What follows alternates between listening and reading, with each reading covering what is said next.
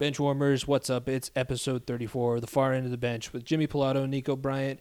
It's the best part about a Wednesday, lunch hour on the Unhinged Sports Network. We're so glad that you guys tuned in. We got a jam-packed episode, starting with our good friend Jonah Mitchell, who actually just started his own podcast, the Athlete for Life podcast. Check that out. He's got 2 episodes out right now, but he did his second Views from the Bench segment, which you can listen to the 5-minute snippet here, and it's all about the All-American mindset. It was a great conversation, so I highly recommend checking out the full YouTube video coming out the following Monday that you're listening to this. But other than that, we have Sweet 16 recap to get to, NFL free agency, NBA trade deadline talk, Elite 8 recap, plus a little bit of live reaction because we were recording this while the Michigan and UCLA game was going on. And then we don't really talk about baseball because the Rockies make it difficult to talk about baseball, but there's a ton of stuff that we got to. We have our normal segments, so it's a great episode, and it's a lot of fun. And like I said, be sure to check out that Views from the Bench segment on Monday. That's going to be big. But Nico, hey, I'll just go ahead and say it. 2 boards I finished with 2 boards in the men's rec league season. I don't think that anybody expected me to make the stat book, yet I got on it twice. Hey, we got to the ship. We upset the number 1 team. You had a pretty good play, didn't you? Oh, yeah. You almost had a bucket. Oh, yeah. Almost had a bucket. Almost. It might have got swatted by Mr. Clean. It might have got cleaned. Mr. Clean lookalike. It might have got cleaned off my face, but we don't have to. We don't remember I didn't that. attempt a shot. No, what are you talking about?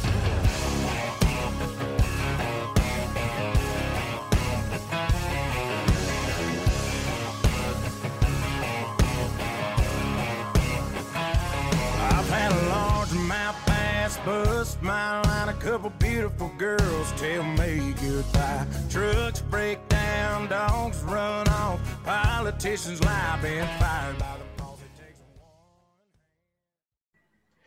Welcome, ladies and gentlemen. It's time for another View from the Bench with our good friend Jonah Mitchell, former guest of the podcast, and actually now a podcaster himself. So I'm sure we'll be talking about that a little bit, but we had a topic in mind. He says that he wants to discuss the All-American mindset. So Jonah, thanks for being here, and thanks for you're giving us your view from the bench for this month and our listeners. Dude, I'm always happy to be here and get to talk to one of my favorite people. It's super exciting. And I'm really excited to talk about this topic today. So thanks for letting me come back. Oh, of course. I mean, I think this is, we talked about it when you were on our podcast. There's it's not just fitness with you. It's much more of a mindset and lifestyle change that I think we can have. I mean, you said you have as many topics as we want to discuss, we can talk about. And I feel like it's beneficial for our listeners, especially ones, I know my sister's going through your challenge now, so it's not like people aren't hearing what you're saying and aren't giving you a chance to help them out as well. So let's get into it. You said it's about the All-American mindset. What does that mean? All right. So this is something that I've been working on a lot lately. And I really started calling it after I did that nutrition talk up at Western. And for those of you who don't know, me and Jimmy both play football at Western together, Western Colorado University. So they had me up there a couple weeks ago to give a nutrition talk. And it was mainly about nutrition, but really when it comes to anything that we do, fitness, nutrition, anything like podcasting or building a business or anything that you have, it's all about the mindset, right? You can only go as far as you believe you can go. So I coined it. I started calling it the All-American mindset based on my own goals when I was in my sport. And I never actually became an All-American, even though I wanted to be an All-American. I said it every single day. I wasn't doing the things that I actually thought were that would have actually made me into an All-American, right? It's a lot of people like to think that it's what's it called? Like you're either born with it or you're not. When really most anyone who's successful in a sport, in their careers and whatever they're doing, they had to build themselves up to that point. It's a lot of little things. So anyway, the All-American mindset really breaks down what you want and puts it into small actionable steps that are done to the highest level possible. Okay. So my realm is fitness. I help people get in the best shape of their life. especially people who struggle with doing that, who started, who stopped over and over and over again, and don't really know why they've stopped, and they want to get in the best shape of their life. They want to lose the 100 pounds. They want this, they want that, but they never really know what to do beyond like, okay, I got to suffer with my diet. I got to suffer with my nutrition, but they think it's one thing, I can only speak from experience, right? I said I wanted to be an All-American, but I never was able to do it because I was never doing the things that an All-American does. I would show up to practice and I would show up to games. I would think that was it. That's like you practice, you lift weights and you perform on the field. I never performed on the field. And in my own analysis of why I didn't become an All-American, I broke it down into the little things, I mean, everyone who's played a sport has had a coach at one point say, do the little things, take the little things seriously. And then we look at them like the little things don't matter. It's the big thing. It's the big plays that you make on the field or on the court, or it's the big sale you make for your corporation or whatever it is, but it's the tiny things that add up over time that lead to the big things. And if we're just always relying on the big things, then they're either far and in between and infrequent. But if we could take the little things, this is where the All-American mindset really comes in, taking the little things and doing those to the maximum ability you can leads to more consistent and higher performing big things over a period of time. Now, does that make sense? Yeah, no, and we're going to definitely get into it. I just wanted to tell everybody listening to the podcast right now, be sure to check out this full video on YouTube for my conversation that Jonah and I are going to have. If that intrigued you at all, be sure to subscribe to our YouTube channel, hit the notification bell, because this will be put out on our YouTube channel coming up this Monday. Benchwarmers, episode 34 of the Far End of the Bench. Jimmy Pilato, Nico Bryant. Follow us at FEOTB Pod. This episode is brought to you by the Unhinged Sports Network. Got to get that out there. Love the Unhinged Sports Network. Thank you guys for tuning in live if you are. If not, check us out Wednesdays from 1 to 3 p.m. Eastern live on the Unhinged Sports Network. And we say it every week, but there's a ton that we have to get to today. Of course, we're still watching March Madness. The madness has not stopped. Oh, it's constant all the way through March. I mean, I hope you guys enjoyed that message from Jonah's Views from the Bench again. Like we said, we're going to do that monthly. Go check out his new podcast. Do you remember the name? The Athlete for Life podcast. Athlete for Life podcast. So I'm sure we'll do some more stuff with them in the near future. But yeah, look. There's the draft is coming up. We've had NBA trade deadline came and passed. March Madness is still going on. Here we are, 2 or 3 weeks later. Yep. I mean, it's in full swing. The Masters is coming up next month. The Masters is coming up. I mean, look, it can't get more content than this. Oh, and the draft. We forgot about that. The NFL draft. The NFL draft, and I know you're not as excited. And some other sport, I think, is starting this week. Oh yeah, no, it's opening week. It's opening day week. How about that? It's opening week. Oh boy. Oh man, I don't know if Colorado fans aren't really looking forward to. The Colorado people aren't really looking forward to that. Bronx Bombers. That's who we got this year. We're a Yankees podcast. Remember that, Nico? As I'm wearing a Rockies jersey, but yeah, it's just semantics. Also, we're Jonah's Views from the Bench. Monday, you'll be able to check out the full YouTube clip because we only did 5 minutes of the conversation for this episode, but full video will be up on Monday. Just wanted to get that out there because we talked about the All-American mindset, which I think. It was more just about it was a great conversation, so be sure to check out the full conversation. All right, let's talk about it. Sweet 16 games, and we were talking before the podcast started. You don't check your bracket anymore because like I said, it's out the window. It's gone. We posted the clip today as we're recording this on Tuesday. I posted the clip of my bracket was from last week. My bracket was out the window, thrown, set on fire, crumpled up, thrown in the trash. Now I'm just enjoying the games. Now I'm just sitting back betting my ass off on every single game because, like I said, I have no bracket left. Literally no bracket left because I have one team in my Final Four. Like only have one team that's left. Who's your national champion? Illinois. Oh, I have Gonzaga in my final, so I can get a little more points, but it's gone. Yeah. It's done for.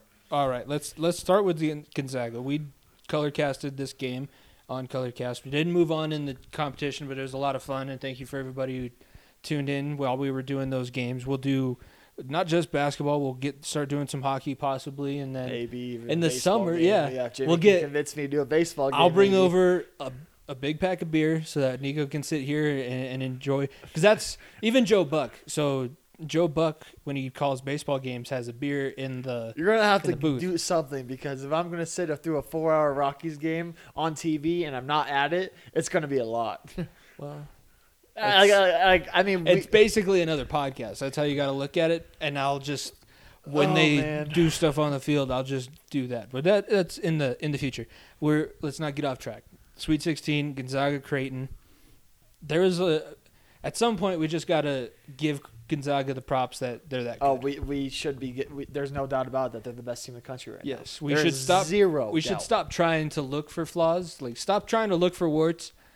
Because they beat Creighton, and we talked about it during the cast. They only had only Drew Timme was the only main star that showed up on offense. Drew Timme and Nembhard were the main catalysts of that game, and they just came But of out their firing. big three, it was just Timme doing anything on Sunday. He kind of got into foul trouble towards the end of the game. Suggs and the rest of the company for Gonzaga did not have their quote-unquote best game. No, but luckily most of Creighton didn't have their best game. Yeah, I mean, I would say Christian Bishop wasn't non-factor. Christian Bishop Nagazowski did not have his best game either. But teams are going to have to play their best against Gonzaga. Yeah. They are 100% going to have their best day against Gonzaga, because from top to bottom, this team is just unreal. That's the best way to put it. They are unreal. They have the longest. I think they have the longest double-digit winning streak, like longest win streak by double-digit victories going still. I think they were, because they beat Oklahoma by over 10. They beat Norfolk State 98-55.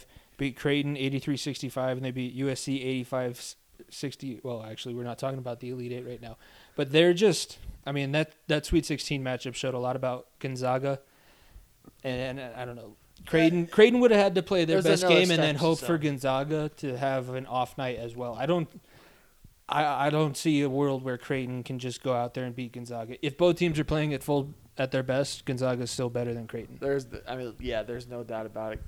Creighton just ran into a buzzsaw. Creighton kind of got lucky, in my opinion. UCSB, they barely got by. And then the next one, they got Ohio, which was another upset. So they kind of got two cakewalk games into the Gonzaga game. And then they just literally ran into the best team in the country. There was no stopping Drew Timme at 6'10" and that crazy mustache. He was just unbelievable.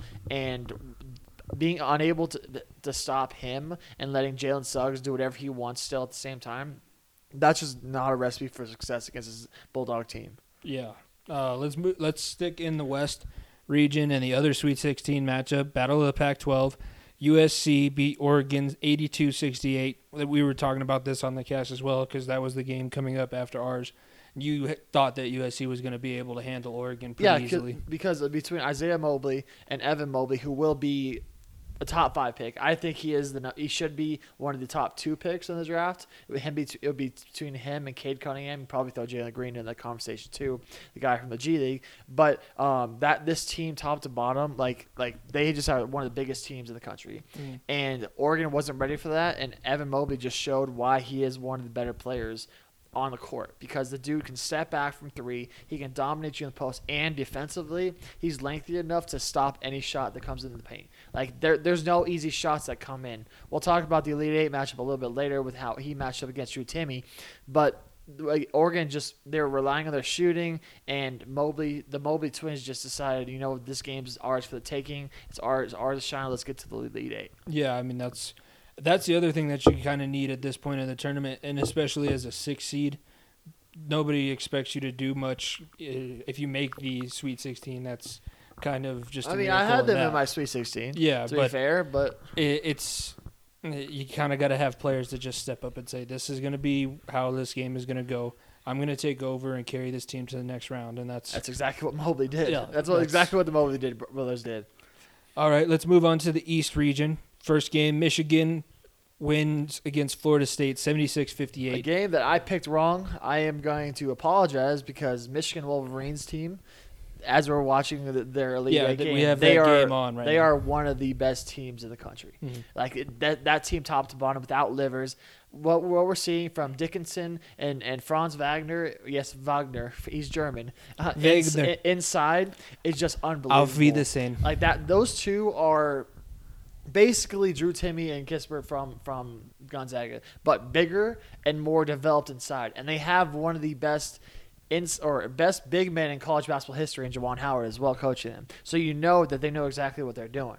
So look, this Michigan team is just unbelievable. Florida State, they just ran out of steam. Scotty Barnes did not have his best game, and it was just too little too late for them. They tried to make a comeback, but Michigan just kept the foot on the pedal and just ran through them.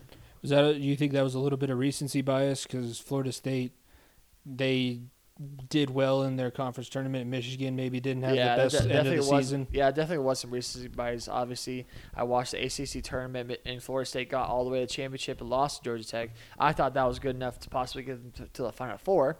Obviously, that wasn't the case. And Michigan, they lost to Illinois in the conference finals. Yeah. So that's why I was all aboard the Illinois train and not over the Michigan train. Here we are, proving myself wrong. It happens to everybody, and I think that what you were talking about with Juwan Howard can't be slept on. That's what I say the same thing about wrestling in Penn State. I talked about them, I think, last week about how they had a down year still with 4 individual national champions. But they're always really good in the same weight classes that their head coach, Cale Sanderson, who's the only collegiate wrestler to finish all 4 years undefeated as a national champion. They're really good at those weight classes that he used to wrestle at, mainly probably because he's passed along some tricks of the trade. So Juwan Howard has definitely done that with his guys as well in the Big Blue. And we'll talk about their Elite Eight matchup a little bit later on in the show once we get to that point. Other Sweet 16 matchup in the East, Alabama ran out of steam. One of the craziest endings you'll see. First of all, I had the under on this game. That hurt the hell out of me because I had the under in the palm of my hands, and then the Alabama guy comes up and hits a 3 at the end of the game to tie it and go to overtime. And there goes my under. It's just out the window. And then they got their asses whooped in overtime because UCLA just put the pedal to the metal and just punished them for even being that close. We should savor this because this is one of the only times that you'll be able to say, and Alabama had to fight to get it to overtime against UCLA, and UCLA kicked the shit out of them in overtime. Hey, UCLA's basketball school, baby. No, I know it's about. I'm saying normally when we talk about this matchup, it would be on the football field. It's fair. And I don't even know if UCLA shows up because they're one of the softest Pac-12 schools when it comes to football. They go, Alabama?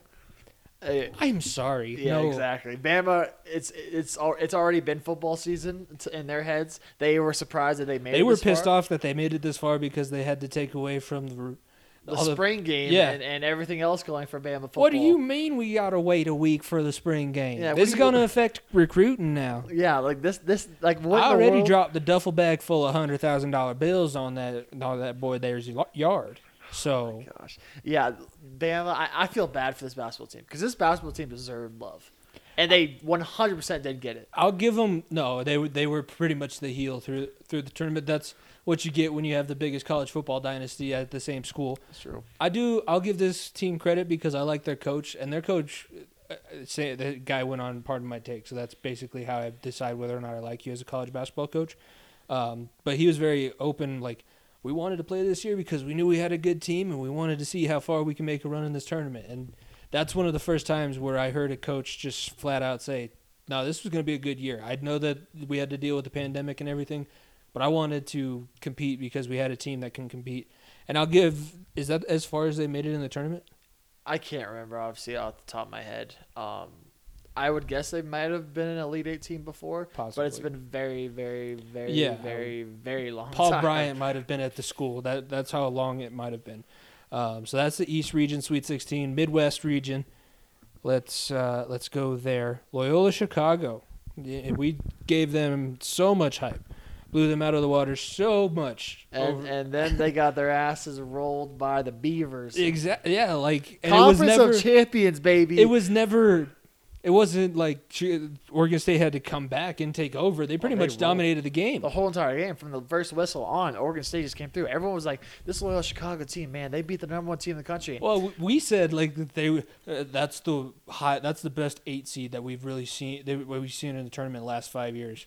Well, And this is the best 12 seed that 12 we've seed seen we've in seen the in a long tournament. time too. Jeez. There's a big shout out to Oregon State and the Pac-12. Like Bill Walton says, Conference of Champions, baby. Everyone think he's just high off his ass thinking by Well, saying he- that. yeah. Well, he knows he's spitting facts. Well- Although they may not have a Final Four team, He's also high off his ass, but he's speaking facts. we don't know if they have a Final Oh, Four yeah, team they yet. may have a Final Four It's team. That's true. 17-16 right now. That's true. So, look, Pac-12 had a fantastic performance. A shout out to Oregon State. They came in like Loyola Chicago was high off that win. They were really high off that I win. also think they And their hype train was just derailed big time because they thought coming into that game that they were going to be dominating that game. That Well, Oregon State had no chance being on the same floor as them. that was the first time this tournament that they came in and people were like they should win. Yeah. They are the favorite to win. And People like myself picked them to lose to Georgia Tech. Hmm. People picked them to lose to Illinois. And here they are finally as the favorites, and they got punked. That is a nice way of saying it. They got punked in the mouth. they did. Yeah, Oregon State came out and And to be fair, I think Sister Jean did predict that they would lose in the Sweet 16. So she said that they get past Illinois, but she either said they lose in the Sweet 16 or Elite 8. So obviously, Sister Jean getting things right again. Sister Jean's not greedy. She wants to see the boys compete. That's all she That's wants fair. to do. And then the other matchup in this region is Syracuse-Houston. We broadcasted that game on Colorcast as well. Unfortunately, didn't get treated to the performances that we were expecting. We thought Buddy Boeheim, with his 25 and 30 points in the first two rounds of the tournament, were going to come in and give the Cougars a run for their money. And I do, like, there's people in the media talking about how Houston's that team. If it was a Disney movie, Houston would be the team that's trying to they're beating the Mighty Ducks. They're going against Air Bud because they're the Cougars and they're from a big city, but nobody cares about them. So Yeah, this is the first time Houston has gotten to the Final Four since, if you guys remember, the Phi Slamma Jamma. we don't know that. We're talking about Or no, Houston is in the Final Four. yeah, but Houston is in the Final We're- Four. Yeah. yeah. But we're not We're- talking about we're that saving yet. that, yeah. We're saving that yet. But first time they've made it this far since Phi Slamma Jamma with Olajuwon and Clyde Drexler at the helm. Yeah, those are some names for you. I just recognize those names to be old. Yeah, so it's been a very long time for Houston to get this far in the tournament, and what we saw from Quentin Grimes, especially in that Houston game, was they did exactly what you needed to do to beat the 2-3 zone. You got to the ball to the high post and worked the dunker position, and they just ran through the Syracuse defense. Like, they had no answers. They were hitting threes. They were also getting the ball inside and penetrating the defense when Syracuse had no answers offensively. Their defense is what won them that game because Buddy Buckets couldn't get anything going. Gerard, the point guard, couldn't get anything going. Dozage as well had no points. Like that, no, I Syracuse think was shut down offensively. That's not an exaggeration. I think he might have finished with 2 points. I'm not looking at the stat right now.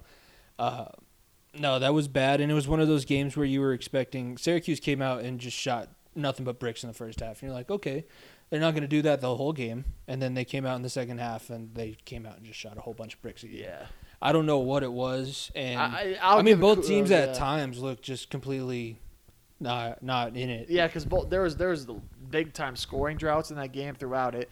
I mean, having a game only only 108 points.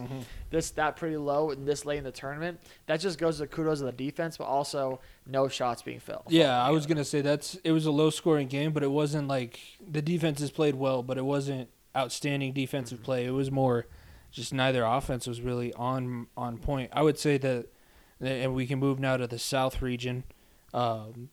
There's games in the South region that have taken place that were more defensive battles, and we can probably talk about let's start with Arkansas and Oral Roberts because we got to see the end of that game getting ready for our Houston Syracuse we game. almost saw the game winner of the century. But At least it didn't go, right? Oh no, I would have loved for it to go. No, I mean at least it didn't go because we were already upset that we didn't get a good game to broadcast on yeah. Colorcast. That's At least fair. it didn't go because that would have been Oh man, all time. That would have been all time FOMO. call. Yeah, Yeah. Max Asmus. I saw a stat where Max Asmus from Oral Roberts played all 40 minutes of every single tournament game, like every single conference tournament game. So all 4, I believe, and then he played every single minute of the first 2 rounds. That dude has played 40 minutes for 3 weeks in a row of game time. That is incredible. That is your 2021 March Madness star right there. Yes, Oral Roberts didn't make it to the Elite Eight, but that story right there, what Max Abmas did, beating Ohio State and then going through Florida and then giving Arkansas a run for their money, that is to behold right there. Yeah, they gave Arkansas every single thing that they wanted. That's for sure. That was. But I can't say enough good things about Oral Roberts. That, like I said in my COA center attention last week, was this tournament gives a chance to the smaller schools to even put them on the map. Mm-hmm. And Oral Roberts right now, I guarantee you, a lot more people are talking about Oral Roberts nowadays, about college applications and going there possibly because of what Max Abmas, not Abmas did in the big time tourney. Do you think that they're going to possibly be back, or do you think that this might be? I'm not familiar with their conference, so that's why I'm a little cautious. But yeah. I think Abmas may be a senior or maybe a junior and may be leaving. If he leaves, it's going to be a different story. But if he comes back, he could always make another run next year and have a lot of fun doing it. They could. I mean, it might be a thing where a couple years from now we see them back in the tournament, because I think this will help them out with their recruiting. 100%, yeah. It'll just take a couple cycles to get like I said, players are going to start seeing what they did and be like, well, I want to be a part of this program. Yeah. That's exactly what they just did. No, that was huge. I'll have a bigger question once we get done with the Sweet 16 games. I'll have a bigger question of the overall scope. But let's get to the last game, and that's Baylor and Villanova. I'm a Gonzaga and Baylor fan for the rest of the tournament, because if they play in the national championship, there's a shot. There's not a shot, but there's a shot that I win in my head if they play in the national championship. Right now, Baylor, when I'm seeing the versatility on defense, it is crazy what this Baylor team does defensively. Coach Scott Drew, brother of Bryce Drew, who's a GCU head coach, Scott Drew has got 1 through 5 positions on defense that can guard everybody. And I mean, the center can guard the point guard who's on the floor as the point guard can guard the center. Like, they are just so much versatility, and it's so hard for offenses to get going. Villanova, that's a game they wish they had Colin Gillespie back. Colin Gillespie, it was a big time miss. He was out with ACL all year, and they just couldn't find their offense at the right time. It was a good game throughout, but Baylor just turned it up defensively, and Villanova just could not get a bucket toward the end of the game. I think Baylor falls into that same category, like we said with Gonzaga. At some point, we just got to mention that they're really good. Very, very good. They're just out there, and they're really good. That's all the 1 seeds. Because this year especially, it seems like everybody's looking for a way that a 1 seed's not going to make it into the Final Four or the national championship. We'll hear about it later, but we may have 3 in the Final Four. we may have 3 in the Final Four.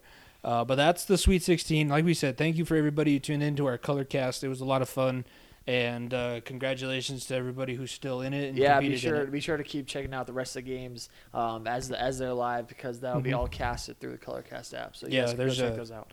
Little did we know, there's a ton of people who use that app, so that's great for them. Awesome, yeah. They're winning some awards too. One of our partners at the Unhinged Sports Network, ColorCast, they won one of the startup awards in the Austin Festival that they entered in, which is big because Austin is basically the Silicon Valley of the sports. Yeah, and it's the Silicon Valley of the South, like the Southwest. Mm-hmm. That's where you want to go if you're winning a developer convention there.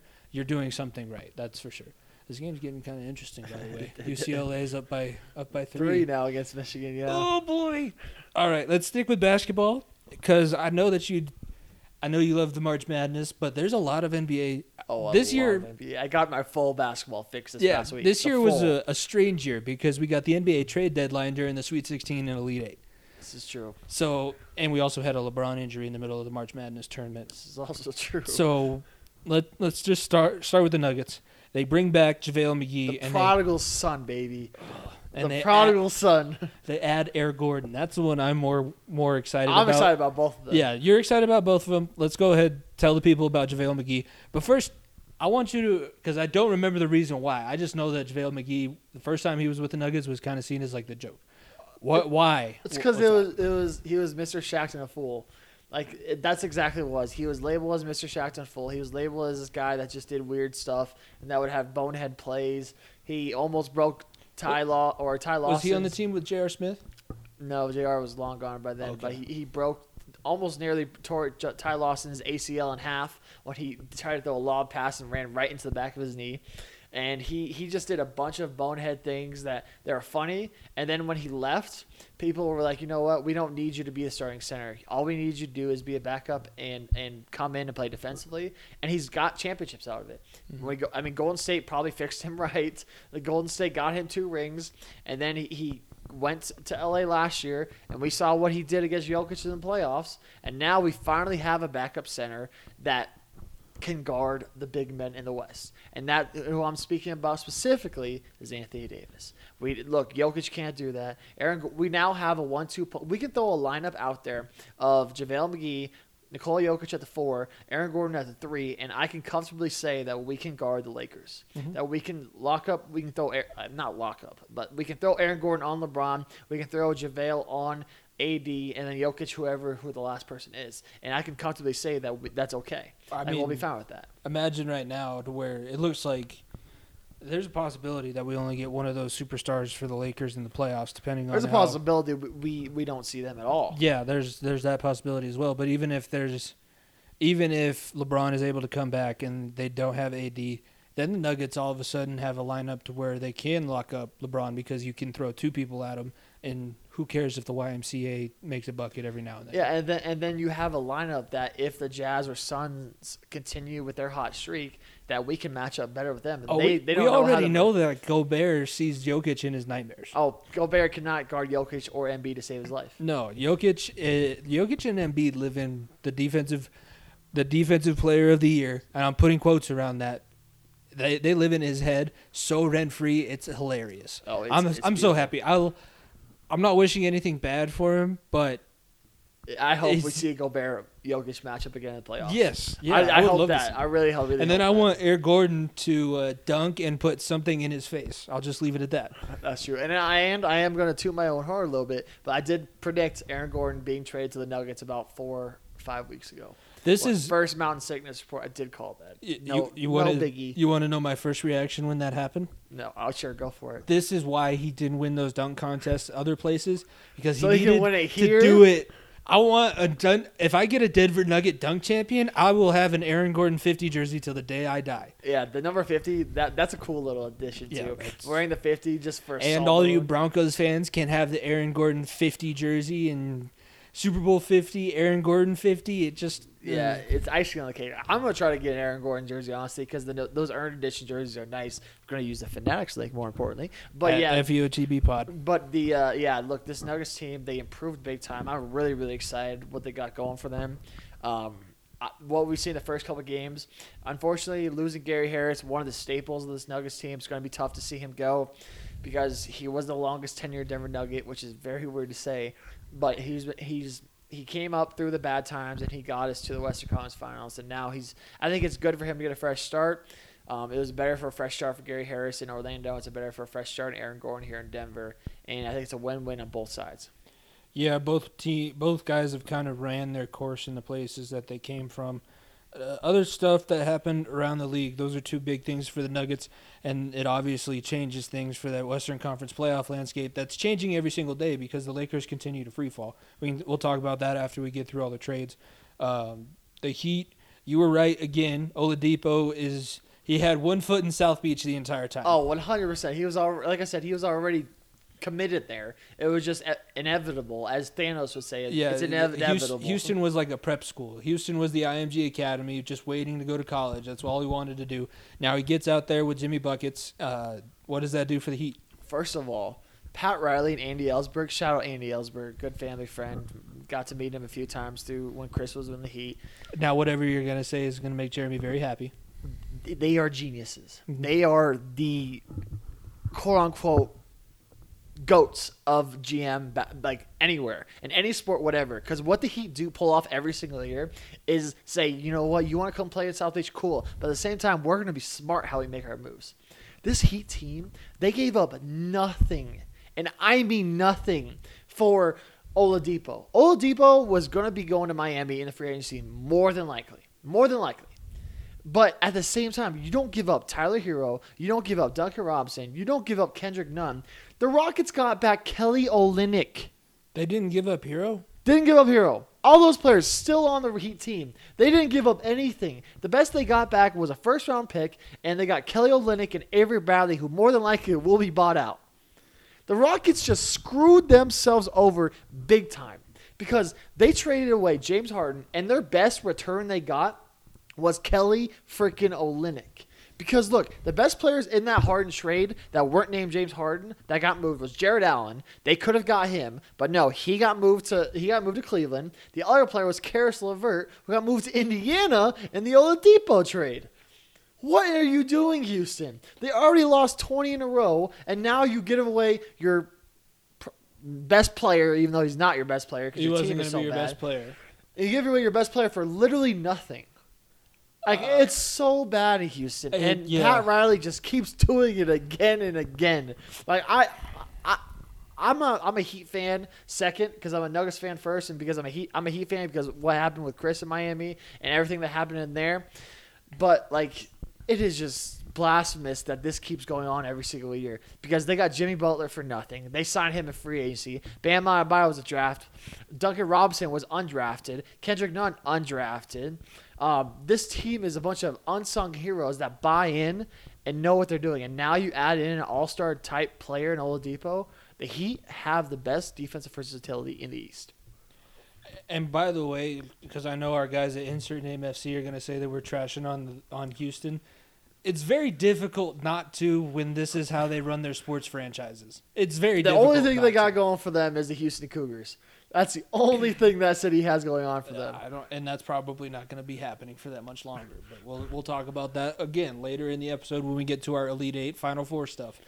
But it's just like Houston, I don't know what they did, but I mean, I do know what they did. They cheated in the World Series, and they have the world's worst sports curse placed on them at the moment. They deserve it. I'm sorry, all the rest of the organizations, but the Astros did it. The Astros. I apologize, Tom. I have some people that I know that are pretty big Houston sports fans, and it's just got to be miserable right now. You know what? I don't feel bad because Astros cheated their way into a World Series. That's the only reason why that any of this is happening. They deserve it. I'm sorry. I'm sorry, Houston fans. I apologize. I have some friends who are Houston fans too. I'm sorry, but you don't deserve it. You cheat your way into one of the biggest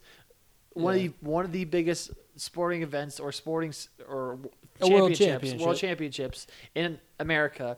That's never going to fly. And the way they tarnished baseball, which we can get into for hours during the summer when baseball is the only thing on my mind, which is I hope is a very long time away. But that tarnishing in that is just that curse. I hope is as bad as the Great Bambino. Like I hope that's as bad as the Red Sox thing, and I hope that's as bad as the Cubs thing. Yeah, I would like to think that the Houston fans, there's some apologetic ones out there. Like, yeah, I know we cheated. I don't count it anymore. Like, just that's all you got to do. Tell me, I know we cheated. I don't count the World Series anymore. I didn't know it was happening at the time. But that situation is just think 3 years ago, the Rockets were 2 games away from going to the NBA Finals and beating the Golden State Warriors. The Texans were division champions. Texans were division champs with Deshaun Watson as the top 5 quarterback in the league. And then also you had the Astros with a legitimate World Series.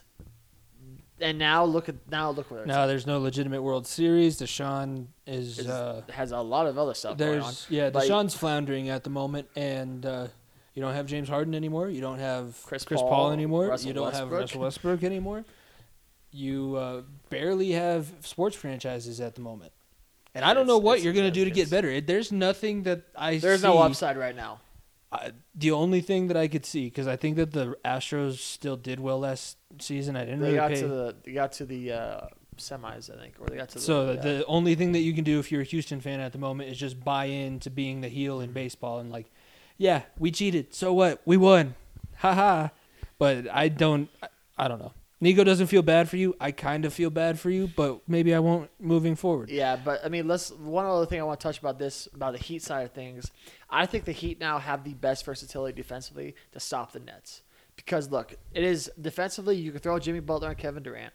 You can throw Oladipo on James Harden, and then you have the point guard situation where you can throw on Goran Dragic or you can throw on Kendrick Nunn on Kyrie and make him beat you.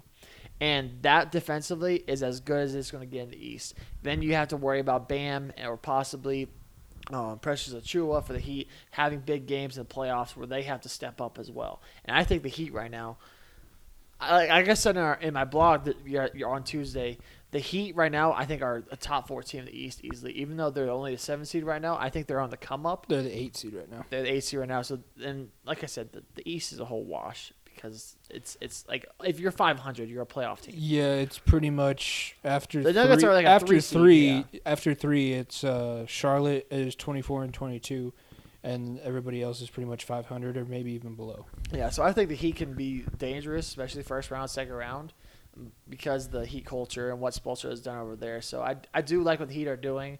I think it's safer that they got Oladipo now instead of losing it or not having him come in free agency, even though it was almost all but guaranteed. But it was a good move by the Heat, and giving up next to nothing, can't beat that. Let's talk about because you wanted to talk about LaMarcus Aldridge and the buyout situation. Let's talk about that, and then we can start talking about the standings and everything.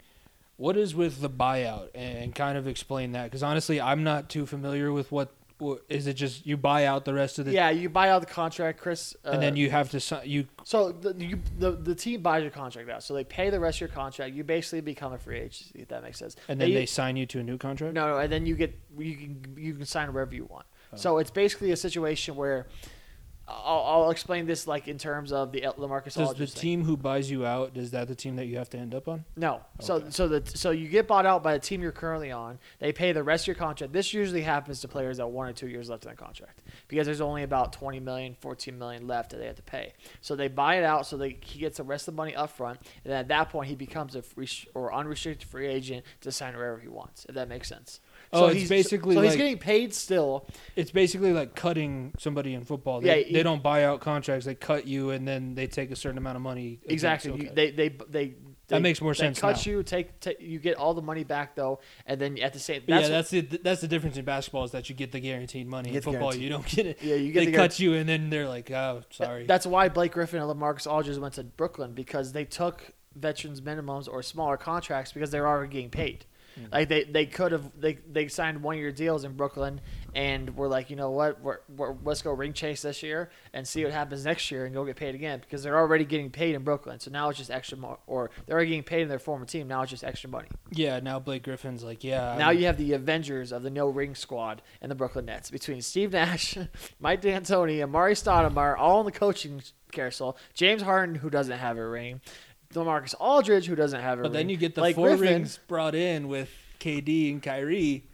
Yeah, we're not. There's 3. There's 3 because we don't count KD's. Actually, there's only 1 because we don't count KD's rings over here because those are illegitimate because he didn't earn those. Steph Curry earned those. He was the best player. He was the Finals MVP when he won. Steph Curry was still the best player on that team. He was the Finals MVP when they won. Kyrie has a ring on that team. He was the Finals MVP, Nico. I know, but Kevin Durant. If I play with Steph Curry and they were all the focus was on him, I could drop 30 a night too.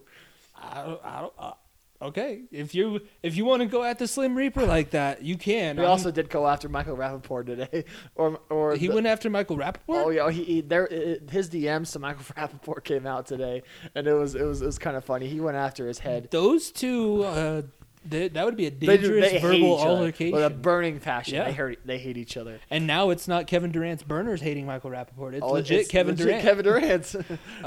Let's talk about the standings. Like we said, the East kind of a wash, but the West is interesting more for the fact that the Lakers went from 1 all the way down to 4. And it doesn't look like they're catching themselves a little bit, but it's almost like when you're falling off a cliff and you stick your knife in the side of the cliff, and then you're just waiting for the knife blade. You're waiting for LeBron to come up with a helicopter and bring you back up. You're in cliffhanger. Sylvester Stallone is running out to you, and your hand is out there, and it's a very good possibility that you slip, your glove falls off before he's able to get to you. There's break glass in case of emergency, except the trade deadline, they didn't do anything. No, well, they bought it. They got it, Andre Drummond. So in the buyout period, which may help them. Look, Andre Drummond is one of the best defenders, or not defenders, rebounders in NBA history. Yes, I said that. Look up the stats. His per game usage in the rebound department is one of the best in NBA history. So that will help them, but who the hell am I going to give the ball to if I'm the Lakers offensively to win you a game? Kyle right Kuzma. now? God, don't give me that Kyle Kuzma bullshit. No, give it to Don't Kyle give me that Kuzma bullshit. Give but- it to Kyle Kuzma in a game-winning situation because I and don't want it to happen. Then you'll see what happens, unfortunately. But yeah, Lakers are just trying to hang on to dear life. I hope to God that they end up with a 6th, 7th, or 8th seed, and they face the Clippers, the Jazz, or the Suns in the first round, and then upset the hell out of them, especially the Jazz. Oh, imagine the Jazz having this great season, Yeah, I and mean- LeBron James returns for the playoffs. That would be so sweet, so bittersweet. Because I hate both those organizations, but I hate the Jazz a little bit more. But the Jazz have to get up 3-1 first, and then Oh my LeBron. God. Then Oh my LeBron God, Jimmy, don't goes don't. out of the locker room. You're speaking my language, He's Jimmy. like- Oh man. Hey, Space Jam 2 is coming out this summer, so yeah, let's go ahead and do this thing. Oh my God, I would cry tears of joy, honestly, to see that happen again. Nico would go after the entire state of Utah, and only like a quarter of the state cares about the Jazz anyways, which would be hilarious. And I hope it happens. I'm rooting for that to happen.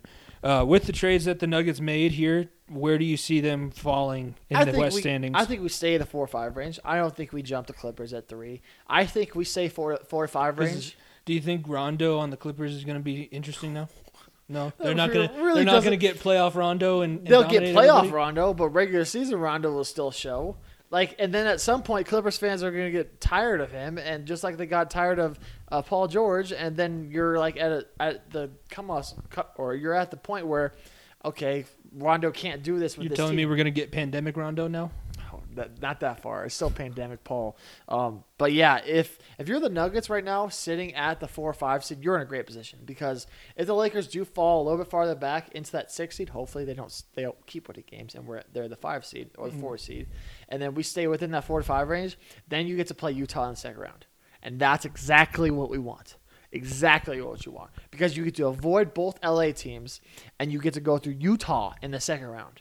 That's a dream scenario because, look, dream scenario, Lakers fall back to the 6 seed, Portland stays the 5 seed, and we play Portland in the first round, rematch of 3 years ago now. 3 years ago. Yeah, 3 years ago. And then you play Utah in the second round if they make it that far.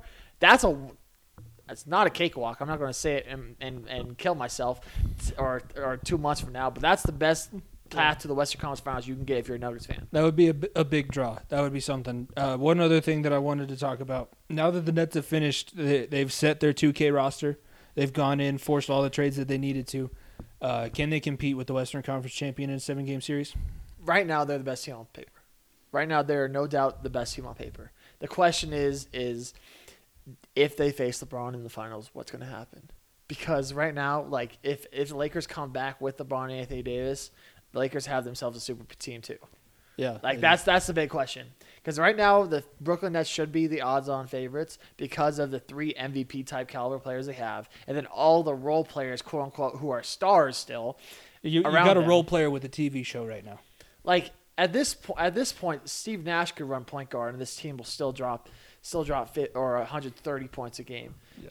Like the Brooklyn Nets are the odds-on favorites. It's just going to come down to if they're able to get past a team like Milwaukee and be able to guard Giannis. That's a big question. Or a possibility of playing Philadelphia in a 7-game series, which I think I still take Brooklyn in that series. But if you can get past those 2 teams, I think it's a cakewalk to the NBA Finals. But then who comes out from the West? Because I think they match up better against the Jazz. If that somehow happens, probably won't happen. They match up better against the Suns, which definitely won't happen. I'm sorry, Suns fans, but it's not your year yet. It's early still. They match. The only team that gives me a little bit of trouble would be the Clippers or the Lakers. The Clippers can guard KD and James Harden with Paul George and Kawhi if they make it that far. That's the big question. And the Lakers have LeBron and Anthony Davis, and anything can happen with that 36-year-old man. So that's the 2 spots where if you're the Nets, you don't want to face either LA team. But besides that, they match up better, really good with anybody. Did you see the new conspiracy that Jordan put together, the Nets, because LeBron is actually starting to make him sweat with the number of rings? He's like, no more. I want him done. At this point, we're going to see LaMelo Ball in a Nets uniform. LeBron's going to just keep, or Michael Jordan's going to try to keep sugarcoating that for as long as he can, because LeBron winning back-to-back rings at age 36, that's a pretty damn good argument. How many finals would this be out of the last I think it's 12. Yeah, it would be I'm 11 trying of to the think, last 'cause 12. we've only had one finals. 11, it would probably since be 11 tw- of the last 12. Yeah, we've only had one finals in this past or since 2010 without LeBron in it. That's nuts. That's nuts. It makes a hard argument against The Last Dance. I'll put it that way. Very true. All right, I'll let you take up 40 minutes of basketball. Now let's do 20 minutes of football and 20 minutes of football for the YouTube channel because it's not close enough to the draft and we're not through March Madness yet to start taking up a lot of time with that. But there's been some pretty big things that happened in the NFL world. So let's talk about the free agency. And then I have my first position rankings for quarterbacks. I did quarterbacks first. I'll do linemen next week. But let's start with just some of the news that happened. The 49ers, they fell in love with somebody and We don't know who it is yet, but they fell in love with somebody. I have a good idea of who it is, but they definitely have. It's not like they moved up to 3 and go, I hope somebody's here. They move it up to 3 and they're like, no, this is They my have guy. a belief. They know how number 1 is going to go. Mm-hmm. They think they know how number 2 is going to go. So they obviously have someone in mind. They whoever they like, they think Atlanta or somebody will trade with Atlanta to get whoever they want. I think that I was listening to the local Denver show, and I agree with this. Basically means that the first 4 picks are going to be quarterbacks because it's first at minimum 3. Yeah, at minimum 3, probably first 4, because Atlanta can probably. I think Atlanta's in the way Matt Ryan's contract is set up. They're best to draft somebody and let him sit for a couple years behind him so that they can eat more of his contract. But they went up from 12 to 3, basically gave up their first rounders next year and then a couple third rounders as well. And then Miami, because apparently they're just playing Monopoly at this point. Miami, they got the steal of the draft because they got 2 more first-round picks. They traded back to 12. They had like 8 first-round picks in the next 3 years. And then they got back up to 6 because they obviously want Devontae Smith, and they see how the first 5 are more than likely going to go, and they're still going to get 2 as receiver. I still think they want Jamar Chase. Okay, they're going to get one of those 2. Yeah, there's one of those 2. But I don't know. I don't know how they bamboozled Philadelphia. Because Philadelphia is also a shithole right now. Well, but you got to stay at 6 and draft the. You know that they've drafted. They've passed on DK Metcalf and Justin Jefferson in the past 2 years, and for guys that don't play. Jalen Reagor doesn't play, and I don't even remember the guy that they drafted before DK. There was also rumors that the Eagles were interested in a quarterback at 6. There was those rumors out there, too. They would be the ones to draft Kyle Trask. Yeah, those rumors were out there, too. That would have been – I mean, poor Jalen Hurts. Yeah. Poor Jalen Hurts. I hope he gets moved on to a better situation because they're already rumored to possibly be in the Russell Wilson sweepstakes. That's also a team that – I don't think they're ever going to get him, but they're in that sweepstakes, and they were possibly looking to move on from Jalen Hurts already. I don't know what the hell any of this means because honestly, right now the 49ers are in a position they traded all the way up like that, and then they come back out and say that Jimmy Garoppolo's their guy. Okay, Josh Rosen. Yeah. Okay, Cliff Kingsbury. Come on now. It's probably not going to be that way. And that's who you have to worry about being on the move. It's not like John Lynch and Kyle Shanahan are going anywhere. They are signed there for as long as they want. The DiBartolo family has basically put those 2 in place to run the team how they want to. So at some point, I think Jimmy G is probably going to end up in New England or something like that. More than likely, yeah. That's going to happen at some point. But I really do. I mean, maybe they keep him around because the guy that I think they're interested in, and we'll talk about him a little bit more when we get to my rankings because he's in my top 3 of quarterbacks, but Trey Lance from North Dakota State. Mainly because I know the offense that the Shanahans like to run, and Trey Lance in that offense, if he learns the playbook for a couple years under Jimmy Garoppolo, the athleticism that kid has on the bootleg West Coast offense, come on now. Come on. I'll be honest with you. I thought you were gonna say Justin Fields, because at 3, I think the 49ers could have got the 4th pick or the 6th pick and still got Lance, because I think there's a better shot Fields goes 3, or because if the Dolphins stayed there, they still would have probably picked a receiver, and then at 4. That's where the other quarterback position would have came in play, and you could have gotten him at 6 because obviously the Eagles didn't want the 6th pick. It all comes down to the ceiling that you see Trey Lance having, and I'll save that for when we talk about that more. But I think that 49ers are drafting a quarterback, and I think Jimmy Garoppolo, whether it's this year or possibly next year, he's no longer going to be in San Francisco. That's all but sealed at this point. Yeah, there's still sourness in San Francisco that Jimmy G was the reason why they lost, because that team was pretty stacked all around. I'll say that it was Jimmy G and Kyle Shanahan, and the fact that Kyle Shanahan didn't trust Jimmy G enough to just put the game, at least give him a shot to win. That's fair. Don't try and take it out of his hands and then handicap the rest of your team. But also, there's some other things. I did a live reaction to that Super Bowl when I had center of attention, and it was almost like he just couldn't stand the fact that Jimmy G was his quarterback. He wanted somebody else. That's true. Other news in NFL before we get to my draft rankings. Free agency, I wanted to talk a little bit about what the Bengals have done, because we've talked plenty about what the Broncos have done. But there's now talk that the Bengals aren't going to go offensive line at 5 because they've signed some, I'd say, stopgaps. Reef, who was a tackle in Minnesota, he's 32. He's pretty good. He's good. No, I'm not saying that he's not good, but he's 32, and he's getting a little bit older. And I know what the Bengals do with older tackles, and that's, you're gone. And then they go to Los Angeles and play in Super Bowls. But that's my own gripe. That's not anything anybody else has to worry about. As a person of a team that's swung and missed on some linemen or Juwan James? Yeah, people like that. I think you should be in the possibility of having because the Bengals right now, okay, obviously Penei Sewell is the diamond in the rough, the left tackle of the future. But I'm going to tell you right now, if I'm the Bengals, I would almost take the safe route and get Jamar Chase. Because, look, Penei Sewell is the sexy pick. You can have a left tackle for the future. What if he doesn't pan out? For me, Jamar Chase right now, that's a lock of a 1-2 duo. Because do me a favor, if you're a Bengals fan, go watch the 2019 LSU highlights.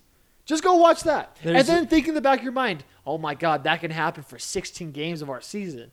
Go watch those highlights and be like, why the hell would I not? I originally, at the beginning of the season, I said Bengals can stay within that 5 to 10 range, Jamar Chase will be there. Because I was in the thinking of, you know what, why the hell not pair these two together? Because you get Joe Burrow his weapon. You have some fill-in tackles for if you struggle offensive line next year, you can fill that position with another O-lineman, because there's offensive lineman galore always through college football.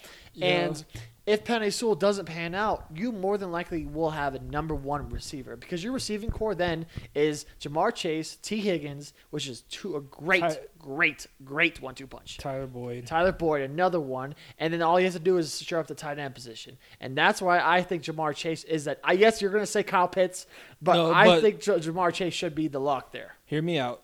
Now I got to pull up the draft order.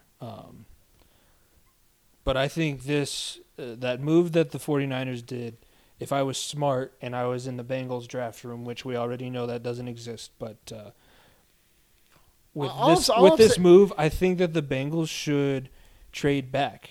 Not too far, because I don't want to trade too far back and then miss out on Jamar Chase. Yeah, then you can,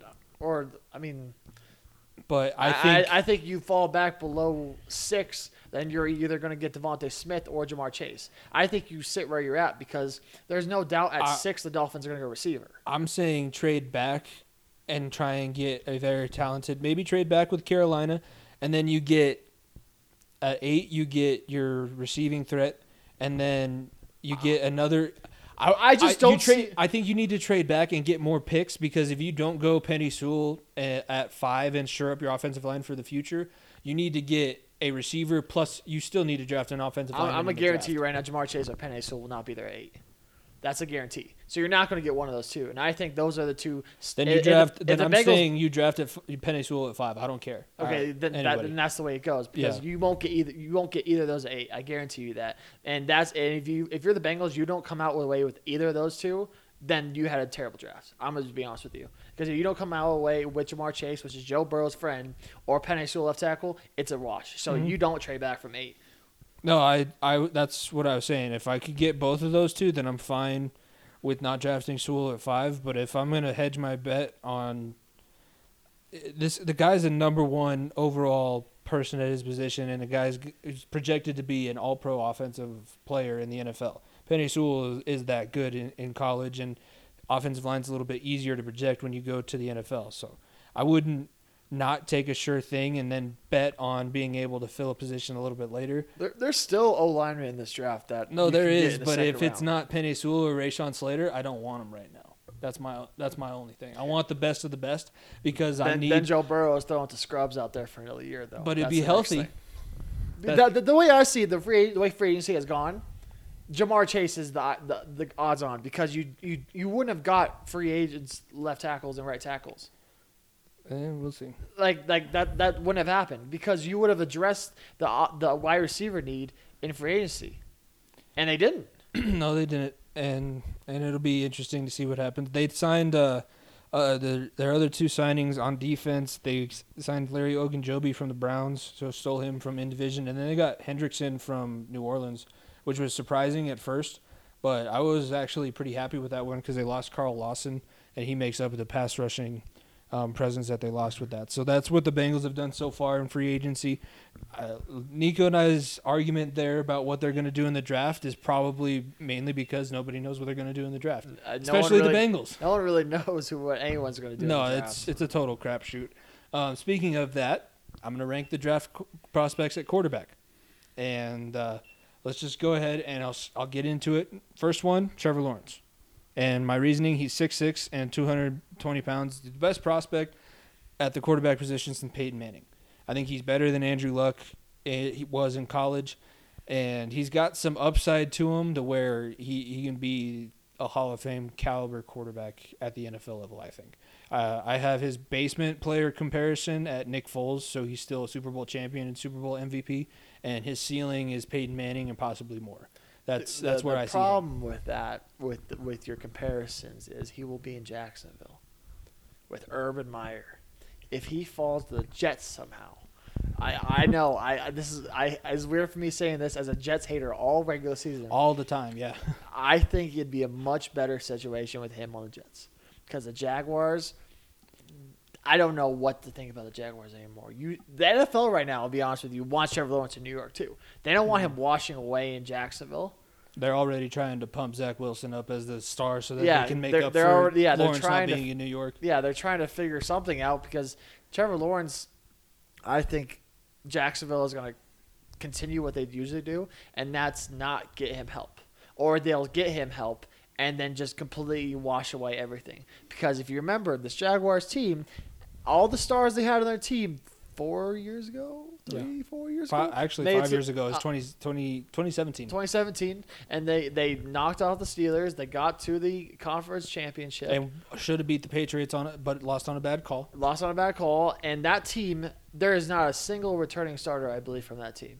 Not a single one. And I think the Broncos had the last one, which was Bouye. Yeah, like they that team completely washed away. And if I'm Trevor Lawrence, why the hell would you want to be there for longer? Because that's a situation where if I'm Trevor Lawrence, why the fuck not pull Peyton or pull John Elway?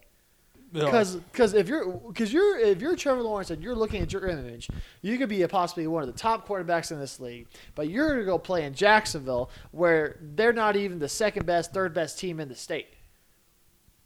And you're supposed to be the face of that organization, of the state, where in New York, you will be the face of New York football. Like, that's a situation where I wouldn't be surprised if that happens within the next month. I'll be that's nothing against Jaguars and their fans, but if you're Trevor Lawrence, why the hell would you want to go to Jacksonville? Maybe Why? it's the Jets that blowing up Zach Wilson so hard. Because I think Zach Wilson's a little bit overrated at this point. Maybe they're trying to blow him up enough where the Jacksonville Jaguars fuck up. Yeah, that's what I'm. Just get the Jaguars in their head just enough. They probably won't even draft Zach Wilson, but they'll think about it just enough that they'll draft somebody other than Trevor if you're the Lawrence. Jets, you hype up Zach Wilson and Justin Fields as much as you fucking can. Hey, look, as Trey much Lance, as you this can. guy Trey Lance, he went to the same college as Carson Wentz. You hype those up Jacksonville, as much as you can. remember, you recruited Justin Fields to Ohio State. You remember, that's all New York should be doing to Jacksonville. Yeah. But if he ends up being my basement comparison and Nick Foles, that means that he's not winning a Super Bowl on his original team. So I'll take it because he's going to probably end up somewhere interesting, and we'll have a new Super Bowl champion. But Fair. my second best quarterback in this draft is actually Trey Lance, and it's mainly because of the athleticism factor, I think he's more athletic than Justin Fields. He's a little bit bigger than Justin Fields is, and he has a little bit stronger of an arm. He's 19, which is interesting. He's going to be coming in ideal situation. Shouldn't be a starter right away. Doesn't play for a year, possibly 2. Just like drinking, you can't play until you're 21, unless injuries happen, and then all bets are off. But I think he's going to end up in a good situation in San Francisco, unless he ends up getting drafted second by New York, and then it's not a terrible situation. He'll be with Robert Saleh, but Yeah. I think he's going to get drafted into the situation with Kyle Shanahan, and we're about to see what a damn good athlete at the quarterback position is going to do in this new style of West Coast offense that Kyle Shanahan's figured out. Because remember a couple of years ago when they were going into the Super Bowl, they didn't really use Jimmy G in the playoffs. They had They ran the ball. Yeah, they had an 80 immaculate times in run the game. conference championship. Offensive lineman, fullback wise, but beautiful run, total beauty. But they're going to add a quarterback now that can actually make plays, and possibly make plays with his feet. He's an electric runner. I mean, like the only slight I have with what you just said was what Justin Fields' pro day looked like today, with that 4.4 40. And you know what all those teams did to him today? Hey, you want to play receiver? Well, I mean, they could be doing that to Trey Lance. Well, I don't know. Justin Fields to me, he's my third. It's my top 3 are Lawrence, Trey Lance, and Justin Fields. He did earn some points back with me. I've never liked him. I don't think that he's got. There's no doubt that you are a constant Ohio State hater. So That, and even when he was back in QB1, he was just arrogant, and it's not a confidence; it's arrogance. He thinks that he is the best, and you have to have that, but it's not like he hasn't really done anything to deserve it. He's never won a championship anywhere. He's never really won at the highest level. He's talented, could possibly. I have his ceiling being probably Dak Prescott, maybe even a little bit better, but that's all I see out of Justin Fields. It's not like I'm seeing Hall of Fame career out of Justin Fields. I still think Justin Fields can be a solid quarterback. I think it just depends the situation. Because I think he goes to Carolina, he could be a very good quarterback. I think if he's in Atlanta and gets to sit behind Matt Ryan for a year or 2, I think that's a good situation. That's probably where it'll be. Or it'll be more likely. So that's maybe Philadelphia if they decide they still want a quarterback and try to trade up. I don't know. If they you can throw the decide, Broncos in that ring too, because the Broncos have been interested in him a little bit. I doubt he falls to 9 though. that'd be interesting. But you want to know my basement comparison for Justin Fields? Famous Jameis. Famous Jameis Winston. Hey, Jameis is going to be a starting quarterback next year. Maybe. He is the starting quarterback. Where?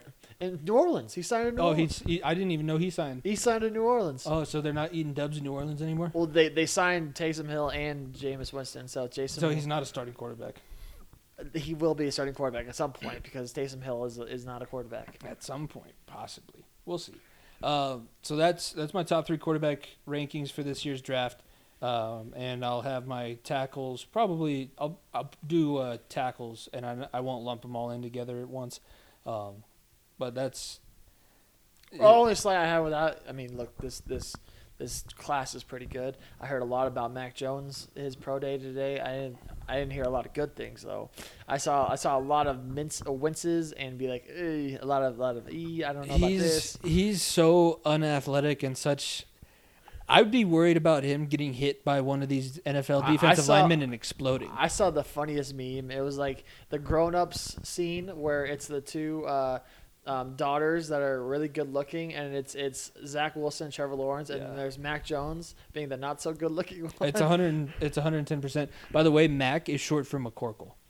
For what? McCorkle. McCorkle? His name is McCorkle Jones. Oh God! Do not draft him now. Stay away. His name is McCorkle Stay Jones. away. If that's true, no. Stay away. If that's true, do not let that happen. Oh. I trust you that that's right, but do not draft him. It's Whatever. McCorkle. I Yeah. hope he ends up on the Patriots now, because that's a match made in heaven. There you go, Jim. You're going to draft McCorkle. All right, let's go ahead, get into the break, listen to a couple messages from our partners, and then when we get back, we'll break down the Elite Eight and possibly some of the Final Four matchups as this Michigan-UCLA game's still going on. That's coming up here on the second half of the Far End of the Bench on the Unhinged Sports Network. Benchwarmers, thank you guys for listening to the Unhinged Sports Network, and we wanted to talk about Fanatics once again, our oldest partner, our very first partner on the Unhinged Sports Network. You can still use their link in our bio and make your purchase because there's new jerseys coming out on that site, and not just jerseys and shirts, it's anything merchandise-wise. All of the podcasts on the Unhinged Sports Network talk about it at FEOTB Pod to find the link in our bio and use that to buy your shirt. They got promo codes every single day. Great deals, great content, great merchandise that you can get. Nico, what are some of the things that they can find on the Fanatics website through our link that they can buy? Well, I mean, it's March, it's April, man. We have lots of good stuff coming, but the best time of March is the conference tournaments for college basketball and all those beautiful warm-ups that they use throughout the tournament. If you see a dude losing his mind on the bench with a sick warm-up while you're watching the tournament, go to use the Fanatics ad, go get you one of them warm-ups from those universities, and go get support your favorite teams, because all those just sick warm-ups, like I said, sick jerseys, whatever it may be, lots of good stuff. And the All-Star game just happened, NBA All-Star game happened. Go get you a Nikola Jokic jersey. I'm not sure what the color looks like right now because we're recording before, but go get you a Nikola Jokic jersey. Go get you an All-Star warm-ups. I got an All-Star warm-up jacket off Fanatics. Go use, but you have to use that link. Make sure you use that link. Yeah, Fanatics, the best place for a sports fan. Get all your different merchandise that you need. Link in our bio at FEOTB Pod. Help out the Unhinged Sports Network and support your favorite team.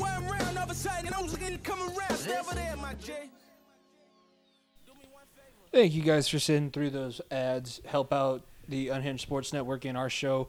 Go check out the links in our bio at FEOTB Pod. We're also still selling those blue shirts that we got made for our trip down to Gunnison. We still have some, so DM us on Instagram or Twitter. $12 for the shirt, $3 for a sticker, $15 if we have both. Do we still have stickers? Yeah, we still have stickers left, yep. Okay, yeah, so we do still have stickers. Yeah, you can get any of those. Also, Fanatic stuff, the Final Four shirts are out, so you can go get those on there. Those definitely got a snag. Jimmy's going to snag a Gonzaga one probably for some of his friends. Probably. Got a lot of stuff going on. Baseball season started back up. If you want to get a Rockies jersey. Don't get a Rockies jersey. Probably not a Rockies jersey. Get a Yankees jersey. Get some team's jersey Garrett or whatever. Cole. Use that Fanatics deal. Yeah, at FEOTB Pod, link tree in the bio. That's where you can find all the links to it. Everything related to the podcast. All right, let's get back into March Madness. We started with it. Let's come out of the break with it. Why not? And let's do Elite Eight. So first off, let's start. Gonzaga USC happened yesterday, right? That was one of the games for yesterday. USC was on Tuesday. It was on Tuesday. On so Tuesday, today, yeah. It came out the day before. Let's start with Baylor and Arkansas then, because I know that was Baylor Arkansas was a good game. It was a very, very high scoring, up tempo. Arkansas they just ran into a lot of troubles offensively. Baylor had a great defensive game plan. Like I said, in the Sweet 16 matchup, they can guard 1 through 5. So they came up firing and switching basically everything. And Arkansas just Moody and Jalen Johnson just did it. Not Jalen Johnson. Gosh damn it. Jalen Smith, the guy who transferred from Indiana, just did not have their best game. They got into foul trouble early. Arkansas just ran into a buzzsaw, unfortunately. And Baylor, they looked damn good. Baylor's number 1 seed for a reason. We forgot.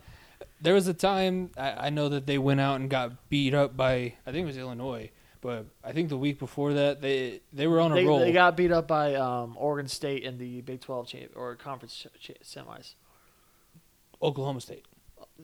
Oregon State and Baylor are not in the, yeah. Oklahoma State. Oregon State is also in the Big 12. Oregon State in the Big Pac-12. Yeah, I meant Oklahoma State. Yeah. And you confuse me because they have the same colors. I get that confused all the time. Same. Other game, speaking of Oregon State, Houston and the Beavers. Houston only beat Oregon State by 6. Yeah. 67-61. Yeah, Oregon State made it close at the end. It was a game I had the under on and I had the spread, which was very, very interesting. But look, Oregon State, they just ran into a buzzsaw like in Houston. Quentin Grimes came out firing. That tenacious defense by Houston just came out big time at the last 2 minutes of the game because Arkansas there was chances for Arkansas. There was chances for Oregon State to get back in the game. They just weren't able to push through at the end. And it just came down to the wire, and Houston was just making free throws and making the right plays at the end. Well, that's what Houston's had a good offense, but Houston's defense has been Houston solid all Houston year. and Baylor in the Final Four is going to be very, very good because it's going to be an absolute defensive battle. I would hammer the under on that one. Who are you going with? This is going to be a tough one. Like, I think I might go Baylor just because of that's it being the 1 seed, and we've said that the 1 seeds are all going to lose. But that just hurts because I like Houston a lot though because Quentin Grimes is a stud, Jarreau is a stud. They got some big men that are just absolute animals. But Baylor, man, what they're able to do defensively just gives me a slight edge toward them. I don't know why. Like, I feel like I should not be picking this way because I think Houston has all the right tools and they've not necessarily dominated more, but they've kind of shown a little bit more, in my opinion. And Baylor has kind of been like, they're good, but like, how good are they, if that makes sense? Well, I mean, I think that you're right to think that Baylor's just going to go in and probably assert themselves because I think that's just it. We don't know how good Baylor can be. And what better time to pull it out than in the Final Four? Yeah. Because getting to this point is fine, but nobody remembers who was in the Final Four. No, yeah, you remember the championship maybe. You remember the you don't championship remember the Final games. You remember the times that you played for a championship. You don't remember the times that you went to the semifinals. That's what people forget. The Final Four is just the semis.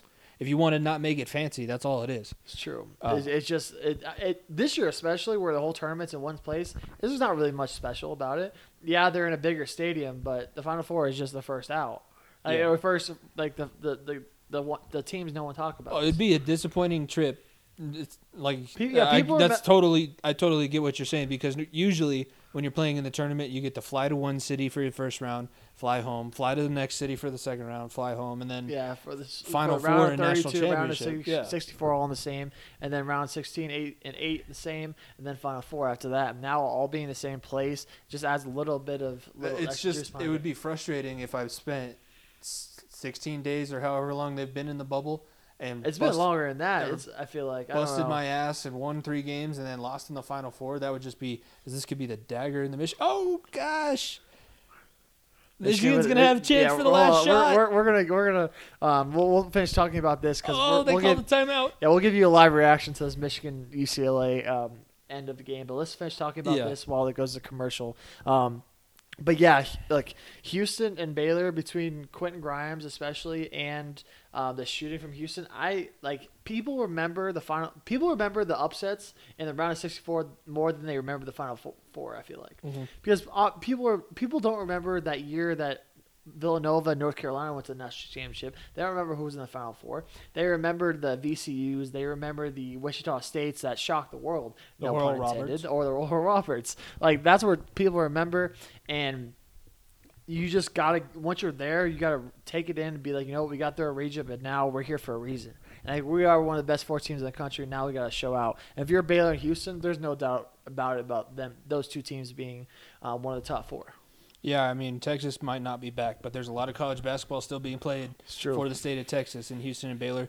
Other Elite Eight game that's already been wrapped up, Gonzaga took care of business, like we said, against USC and extended their double-digit win margin streak that they've got going on right now. Gonzaga's rolling. Yeah, USC just did not. Evan Mobley had a great game. Don't get me wrong. Like he's going to be a great NBA star, like I've been saying. But Gonzaga just has too much. Drew Timme. No one has an answer for this guy. No one. And it is crazy to think about. That mustache celebration where he pounds a mustache and points up. I love it. I like the bowling when he gets the charge. Bowling too. Yeah, they're all just fantastic. The dude is Gonzaga basketball to a T. Oh, and the funny thing is there's probably more people on USC that'll play in the NBA than there are on Gonzaga. This is very they probably about the same. Jalen Suggs on Gonzaga. So, but if you're thinking about the number 1 team in the country, you're thinking, all these guys are going to be NBA stars. Yeah, they probably Suggs, and that might be maybe Timme. I don't know, but Kirshner probably. I don't know. There's not very many. By some of those guys. All right. Michigan just inbounded with 15 seconds left. Moving around to the left. Now at the top of the key, 3-pointer, 11 seconds on the... What? That didn't even hit rim. What in the world is he doing? And UCLA got the rebound. That is such a terrible shot by Franz Wagner. Oh my gosh! What in the world is the German doing? Yeah, your Kraut just your kraut, your sauerkraut. he just threw that in the ocean. He had a wide open 3. And Oh my gosh! He airballed it. That was the cleanest look he will ever get, and he didn't hit nothing. He didn't hit nothing. Oh my gosh! Here comes the foul game now. Oh Yeah, man! I'm not. Wow! How about that? Look, Michigan still has a chance to possibly tie this. No, I know that they still have a chance to tie this, but I don't trust them. That's such a bad. That's a great shot. Actually, I take it back. That is a great shot. But airballing that, No, he's it's one. a- Franz Wagner is one of the better shooters in this game too in college basketball. That's crazy. 7.1 on the clock. UCLA is going to inbound against full court press. Oh, we got a foul before the inbound, so that's key actually. So look, Michigan's in the bonus though. both teams are in the bonus. I Yeah, think. I think both of them are, but Michigan being in the bonus. Oh no, now- yeah, they got to get one more foul here. But that's crazy, bro. How in the world is that? That's like if I took that shot. Like That's as should bad as airball you that get. shot. That is like hitting nothing. He should not airball that shot. And sorry that I yelled in everybody's ears. I was doing that. I forget- That he hit nothing. Not even not even net when he airballed it. He hit nothing. No, the net moved because of the breeze of the airball. That's If just there were crazy. people sitting behind the backboard, they'd all have a cold from the wind that blew by that. Like I said, that's Wagner. His brother got traded to the Celtics. If you read my blog Tuesday, Danny Ainge has been watching too much of the tournament because Franz has been playing pretty well, unlike tonight. But yeah, it's crazy. Yeah, Both I mean- Wagner brothers, Mo Wagner as the UCLA guy makes a free throw, clutch ice in his veins. One Now we got a more 2-point game. Yeah, one more, and it's basically because if it goes into overtime, Michigan I'm taking UCLA. Yeah, in Michigan overtime. has another 2 timeouts, so they use one here to try to ice him. Try to ice the kicker. Yeah, whatever. I don't want to necessarily move on and just say that UCLA is going to win this because Crazier things have happened. crazier things have happened. And if it wasn't the night before that we have to get this put up on the network, I probably would be fine with just letting it go. But we'll still have it on, and we'll update when the winner happens. Is that either of these? Yeah, going back to the USC Gonzaga game. I mean, just moving forward into that Final Four matchup for the bracket. I think Michigan or UCLA, whoever comes out of this, I think is going to be a nightmare matchup because I think Gonzaga between Timmy and Kispert and all those great studs they have, I don't think they match up with this team at all. No, is this going I to don't be think it's- Gonzaga's toughest matchup in the tournament? Is it less than a 10-point differential?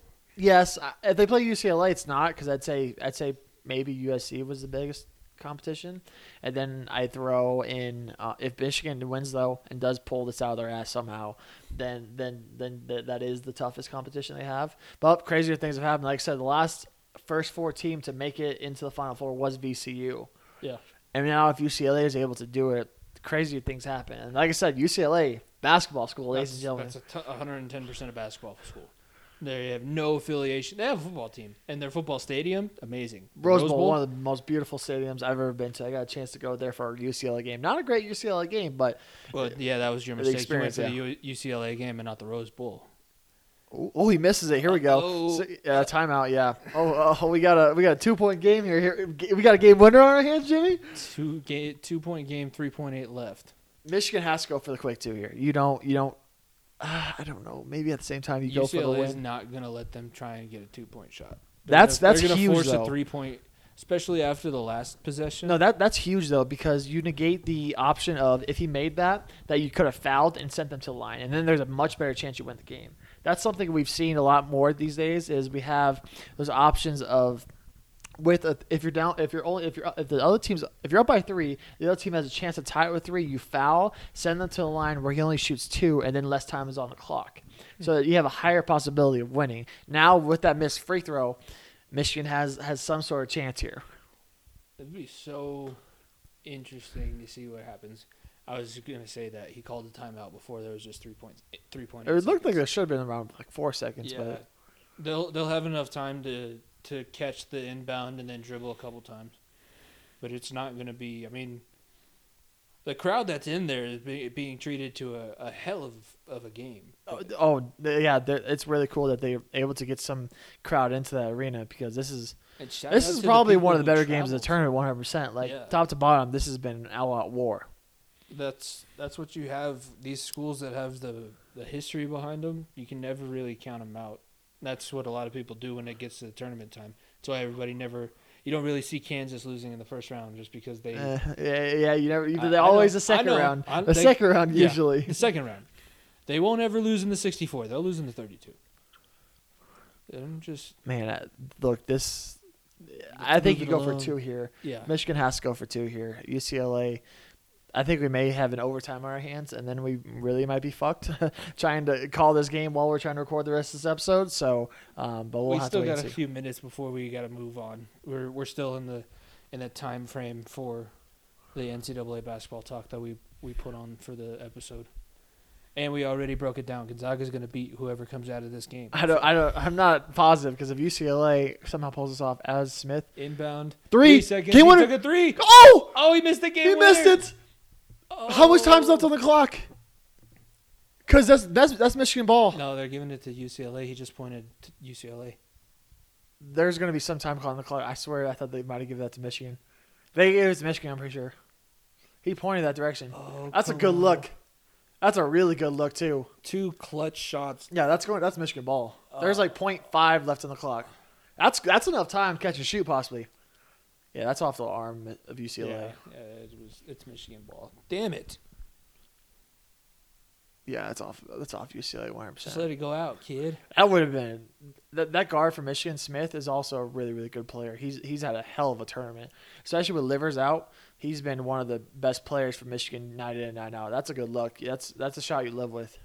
That's similar to the Ohio State shot that the guy missed. Washington missed at the top. That's like the right guy you want shooting the ball. Yeah. Although he missed it, it's tough. But that's the right shot. I trust that guy shooting a 3 more than I'd trust just the way the other guy looks. I know that Wagner shoots. He's a shooter.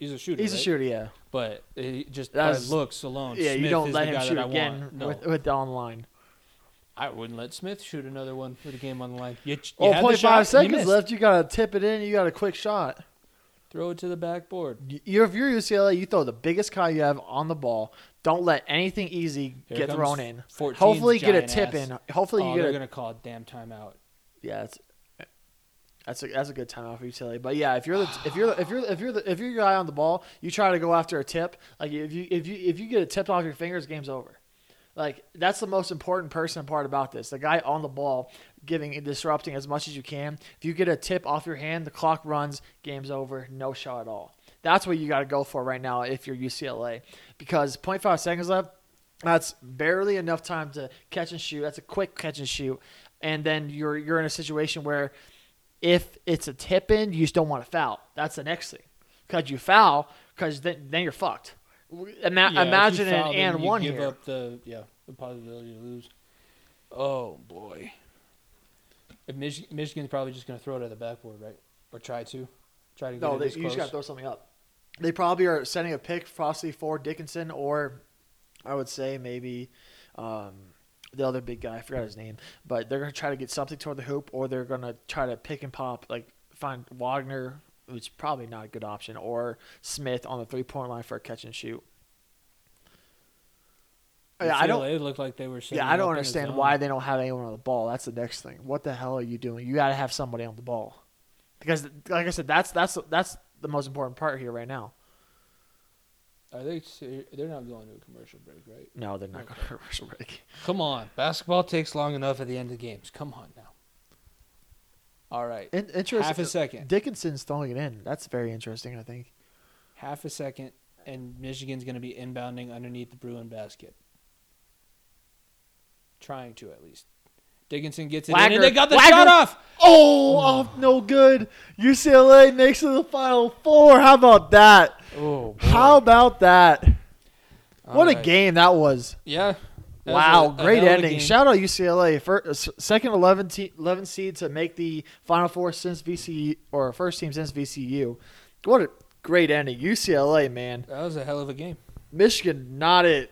That's a bummer. I lost a lot of money on that right there, unfortunately, too, because I had Michigan and Gonzaga parlayed. Damn, that's a bummer. But how about UCLA? I should have figured that we wouldn't have 3 number 1 seeds. What am I thinking? Thinking that was a possibility.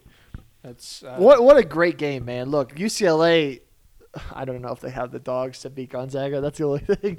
They don't No, have they the- were fouling out at the end of this game. They barely hung on depth-wise for the Wolverines and Gonzaga. Gonzaga is a different breed, but that's Wagner. That's a guy you get the ball to though. Oh, he almost banked it in too. Yeah, He almost banked it in. almost made up for the air ball that we saw earlier. That air ball is going to come back to haunt him forever. He's going to be a first round draft pick too in the NBA because he's a pretty good shooter.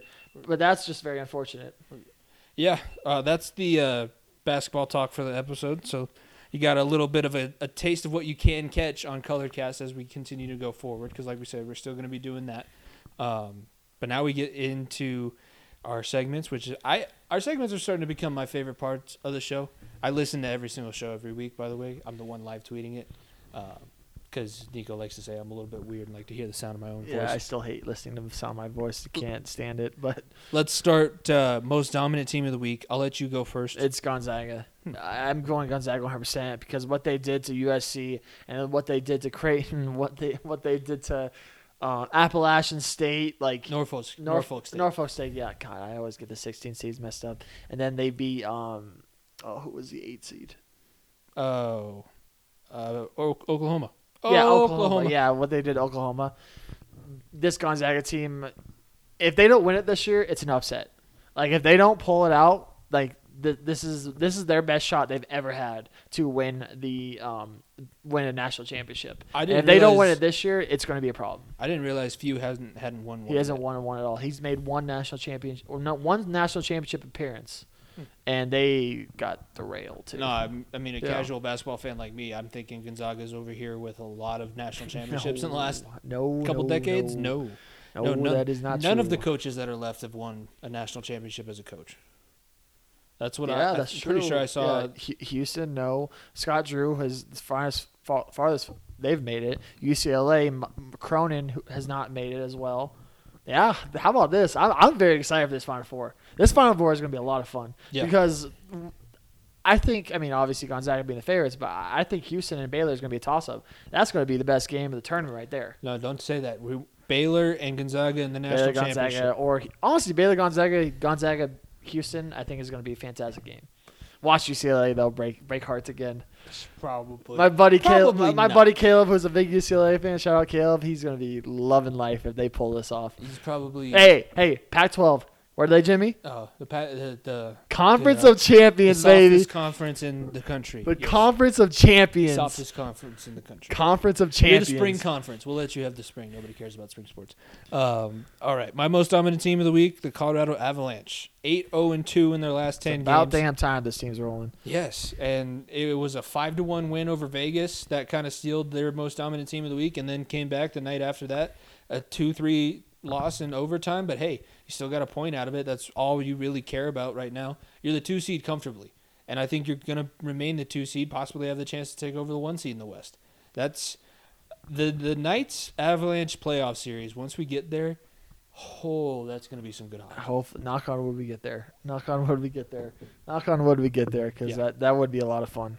That's my most dominant team of the week. All right, let's get into what's brewing, and we both have UFC what's brewing. It's funny enough. I'll go first with this one. This is presented by the High Alpine Brewing Company, our friends over there, Scott, and all the our friends, all the great beers that they have on their tap. If you're in the Gunnison Valley area, it's worth the drive. Go out there, check them out. Also follow them on their social medias at High Alpine Brew. My what's brewing, the UFC title fights that could be on the horizon. We do have one that's confirmed. Michael Chandler and Max Oliveira is going to be for I think it's very interesting why they did that instead of giving Gaethje another shot. Or I was thinking that I mean, too. Poirier is also getting the money fight McGregor again. So They it's confirm almost that? all but confirmed that's happening. I was again. thinking that they would probably throw out another title eliminator. That kind of pisses me off because then McGregor's going to be a possible fill-in for the title fight too. No, they won't do that. They'll throw Gaethje or they'll throw Poirier. Like they'll run it back or they'll have him face one of those two. He won't get thrown in right away. He's gonna because I was thinking that they would do Michael Chandler, Max Oliveira, and then have the co-main be Gaethje and Poirier because you do that a little bit to make sure that you have somebody to step in case the main event falls out. And like we said, those 4 guys all deserve a title shot. Those 4 guys at that division are the best 4 guys at that division. And then the other thing that's this is why it's a what's brewing because there's some drama. John Jones and Dana White There's subtweeting each other. Always something. Yeah, well, they're subtweeting, but verbally in their press conferences. There's always something. Dana White just needs to pay John whatever he wants, because whatever he pays John, he's going to see that much and In return, 10 times as more. especially if we get Ngannou Jones or Ngannou Miocic again, and then Miocic Jones. Like we get any of those matchups, that's already a dream. He would make the pay John the money so that we get John Ngannou and then have Stipe fight the winner of that fight, or unless it's a close. It needs to be those three in the picture. Yeah, we were talking a little bit because we were here on Saturday night. We watched the main event after the Houston game finished. I don't want Stipe to get a rematch. I mean, I know that it's the rubber match. I get a rematch, but not an immediate one.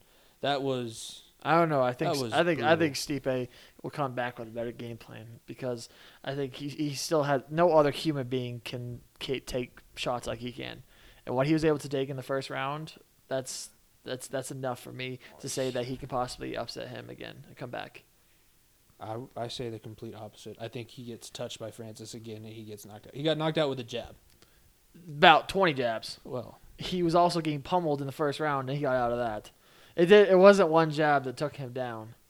It was 20 different jabs that Ngannou kept that throwing. fight could have been stopped 5 minutes before. It could have been stopped in the first round, but Stipe kept getting up. So it wasn't like it was one jab. I think he got. It was saved just by a nail in the bell. coffin. I don't know. I don't see that fight going any differently a third time, honestly, but I could be wrong. We're gonna get to see a trilogy fight. I think it makes more sense to have it be Jones versus Francis now. Same reason we were saying that why Jones didn't get a fight before he's gonna get this fight against Ngannou. You don't want the chance for him to slip on a banana peel and get beat. You want the two. You've never had a better chance to either build a superstar or some superstar. Superstore. Yeah.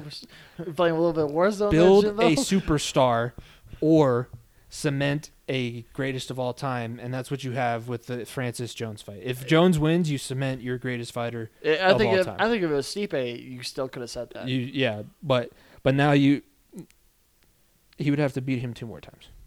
With the way that he got beaten this last fight, he would have to beat him 2 No, more I'm just saying if Stipe had won that fight, Mhm. if it was Stipe Oh, versus if John Stipe- Jones, it still would have been cemented John's legacy as the greatest of all time. Yes, yeah, That's what I'm yeah, saying. yeah. I'm saying, Okay. if Stipe I would got have you. won, yeah. I got you. And then if Francis wins, obviously he beat the greatest pound-for-pound fighter probably that we've ever seen, or at least most And there's your new talented. star. And yeah, he's going to be he's the heavyweight. He's a legit baddest man on the planet. It's true. Right Up. He'd be right up there with a lot of like the boxing greats. I mean, not the Muhammad Ali's yet, but you could put him in the conversation of the Joshua's, Furies, and the Wilders.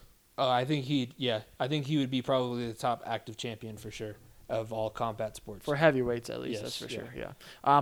For my what's brewing, return of Nate Diaz, ladies and gentlemen. We got Nate Diaz versus Rocky Edwards, Leon Edwards at UFC 262 coming in. Leon Edwards, his fight with Hamzat got thrown off. Finally, get to see both guys return. Both guys have been talking a lot of shit for a long time.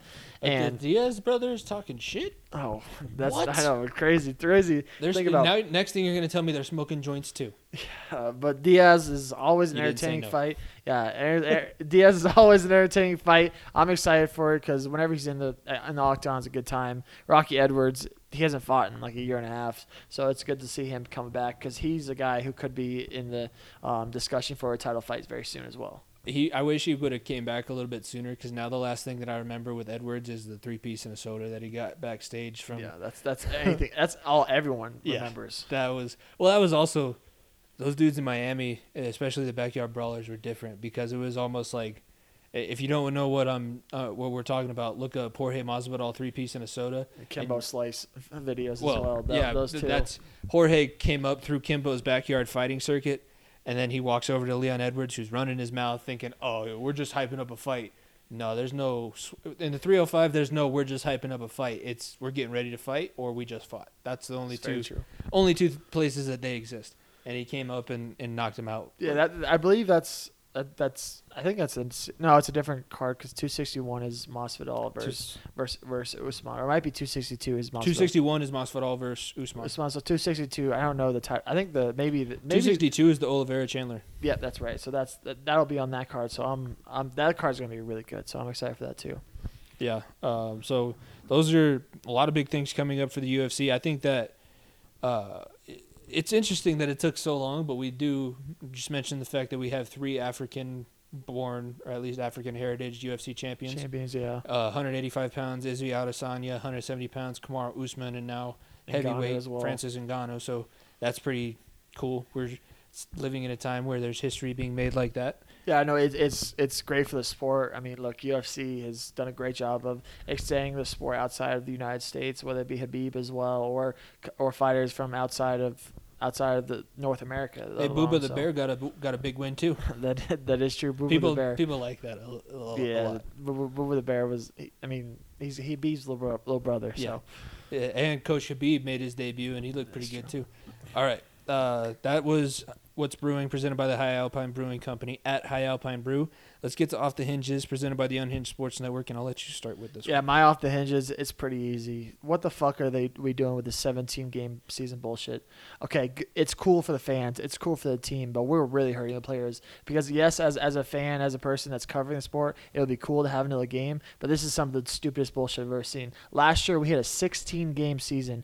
That's not including preseason, because we didn't have preseason. And we had some of the worst injuries we have seen in a regular season happen. And you're telling me we're going to have the same offseason, basically, where most of it's virtual, and it won't be a whole lot of connection in between. And now we're going to throw 4 more games at them, one where it's fully competitive. That's ridiculous. Look, cool, it brings in more money, but at some point, the players got to stand up and be like, you know what, this is ridiculous. We shouldn't be doing this. And what pisses me off more about it too, especially, is that they didn't add another bye week.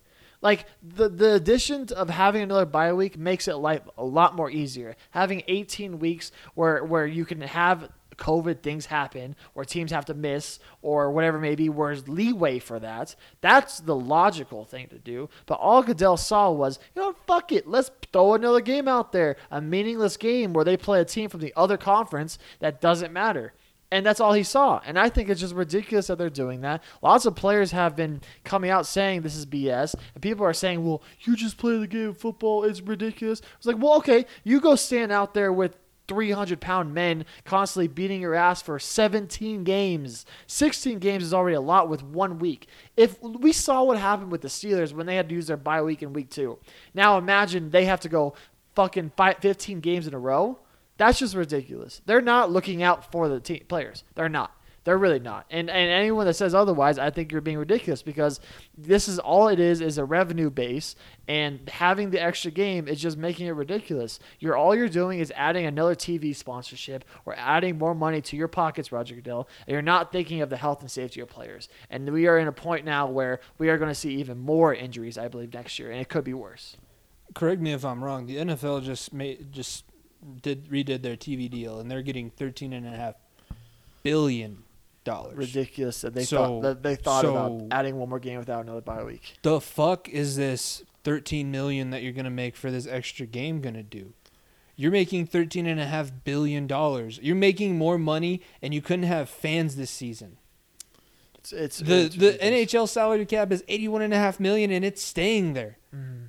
The NFL didn't need this. I agree with you, and it pisses me off. I don't have friends. I'll just tell you right now. I don't have friends that tell me the people who just think that athletes should shut up and dribble, or don't say anything. Don't complain because you make this much money or you get paid this much for the skill set and the job that you do. If your job had as much at stake as if your job made somebody $13 million, you would get compensated for that accordingly.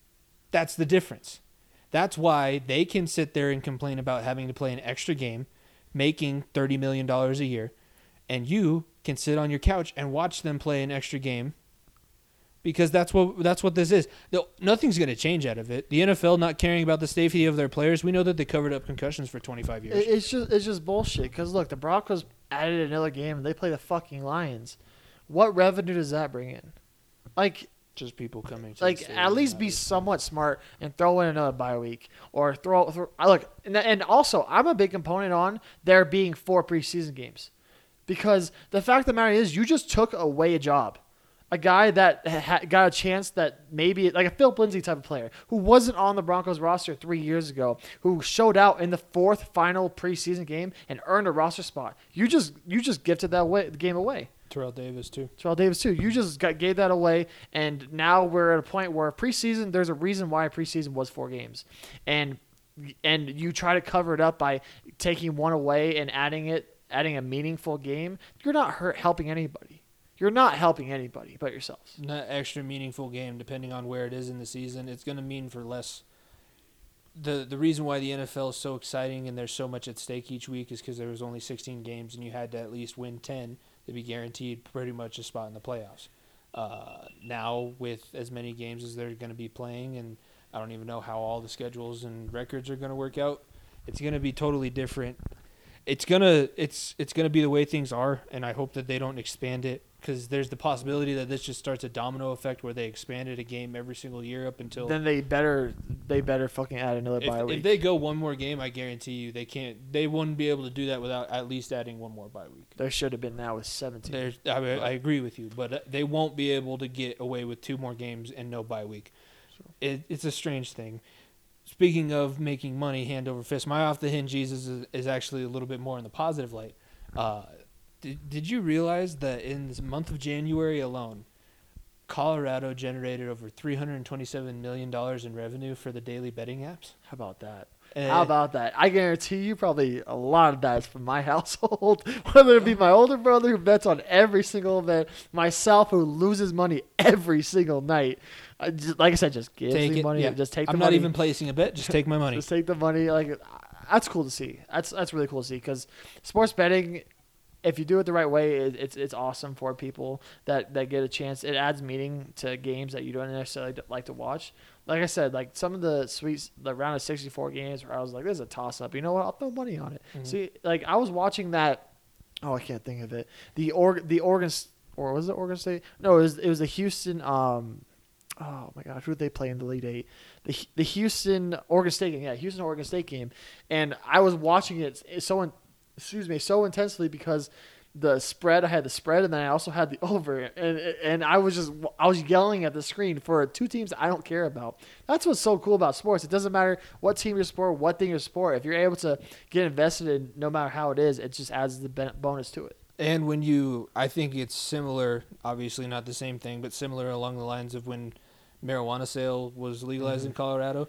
When you get this extra revenue stream that you weren't necessarily thinking that you would have, it benefits everybody, and I don't know how they're the thing about this, that was from January, and that was along a string of 9 months where a new record has been set for revenue generated by daily sports betting. So we've probably already gotten to close to $500 million in revenue generated now.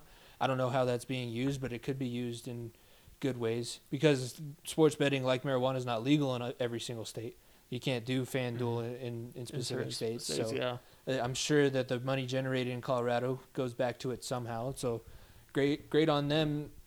In the midst of everything that we're going on and the fact that their money's kind of tight now, we at least have a couple fallbacks, and we have ways to boost revenue in the state that I feel pretty good about where Colorado is as a whole. Oh, 100%. Colorado is the best state in the United States. Oh, and that's 110% biased, but it's 110% true. Sure, it's facts. You're sitting here with 2 Colorado natives. What the fuck did you expect? It's facts.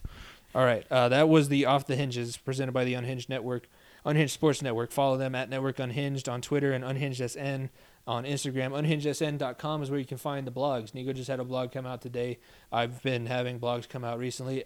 New blog I think we're switching it to weekdays. Every single weekday, so that nobody has to work on the weekends. You can still do your Sunday one if you want, but I don't want to post blogs on Saturday morning. That's fair. That's very fair. All right, let's move on to what's on your screen, presented by Fubo TV.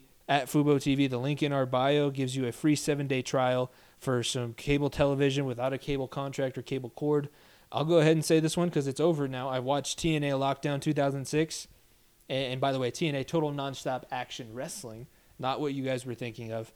I'm going to be on the Main Event Marks podcast, one of our partners, one of the other shows on the Unhinged Sports Network with Troy. And we're going to be reviewing the TNA Lockdown 2006 pay-per-view. If you haven't listened to their show, I would highly recommend listening this week because they're doing WrestleMania 21, which, if you remember correctly, was when John Cena and Batista won the championships.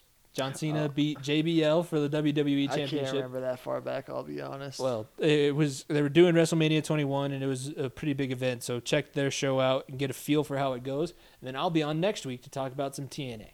Yeah, I mean, look, lots of good stuff coming through the network. I'll be on Two for Chirping as well, which we'll talk about a little bit later. So lots of good stuff coming out from us, not only our show this week. But, yeah, for my what's on my screen, do I have to say more? It's the Final Four. Final Four. We got Saturday, we have Gonzaga versus UCLA now. Going to be a really fun one because I don't know if UCLA can shock the world. That's going to be a lot of fun. Boo CLA. And then the game I'm really looking forward to is Baylor versus Houston because I think that's going to be an all-out war.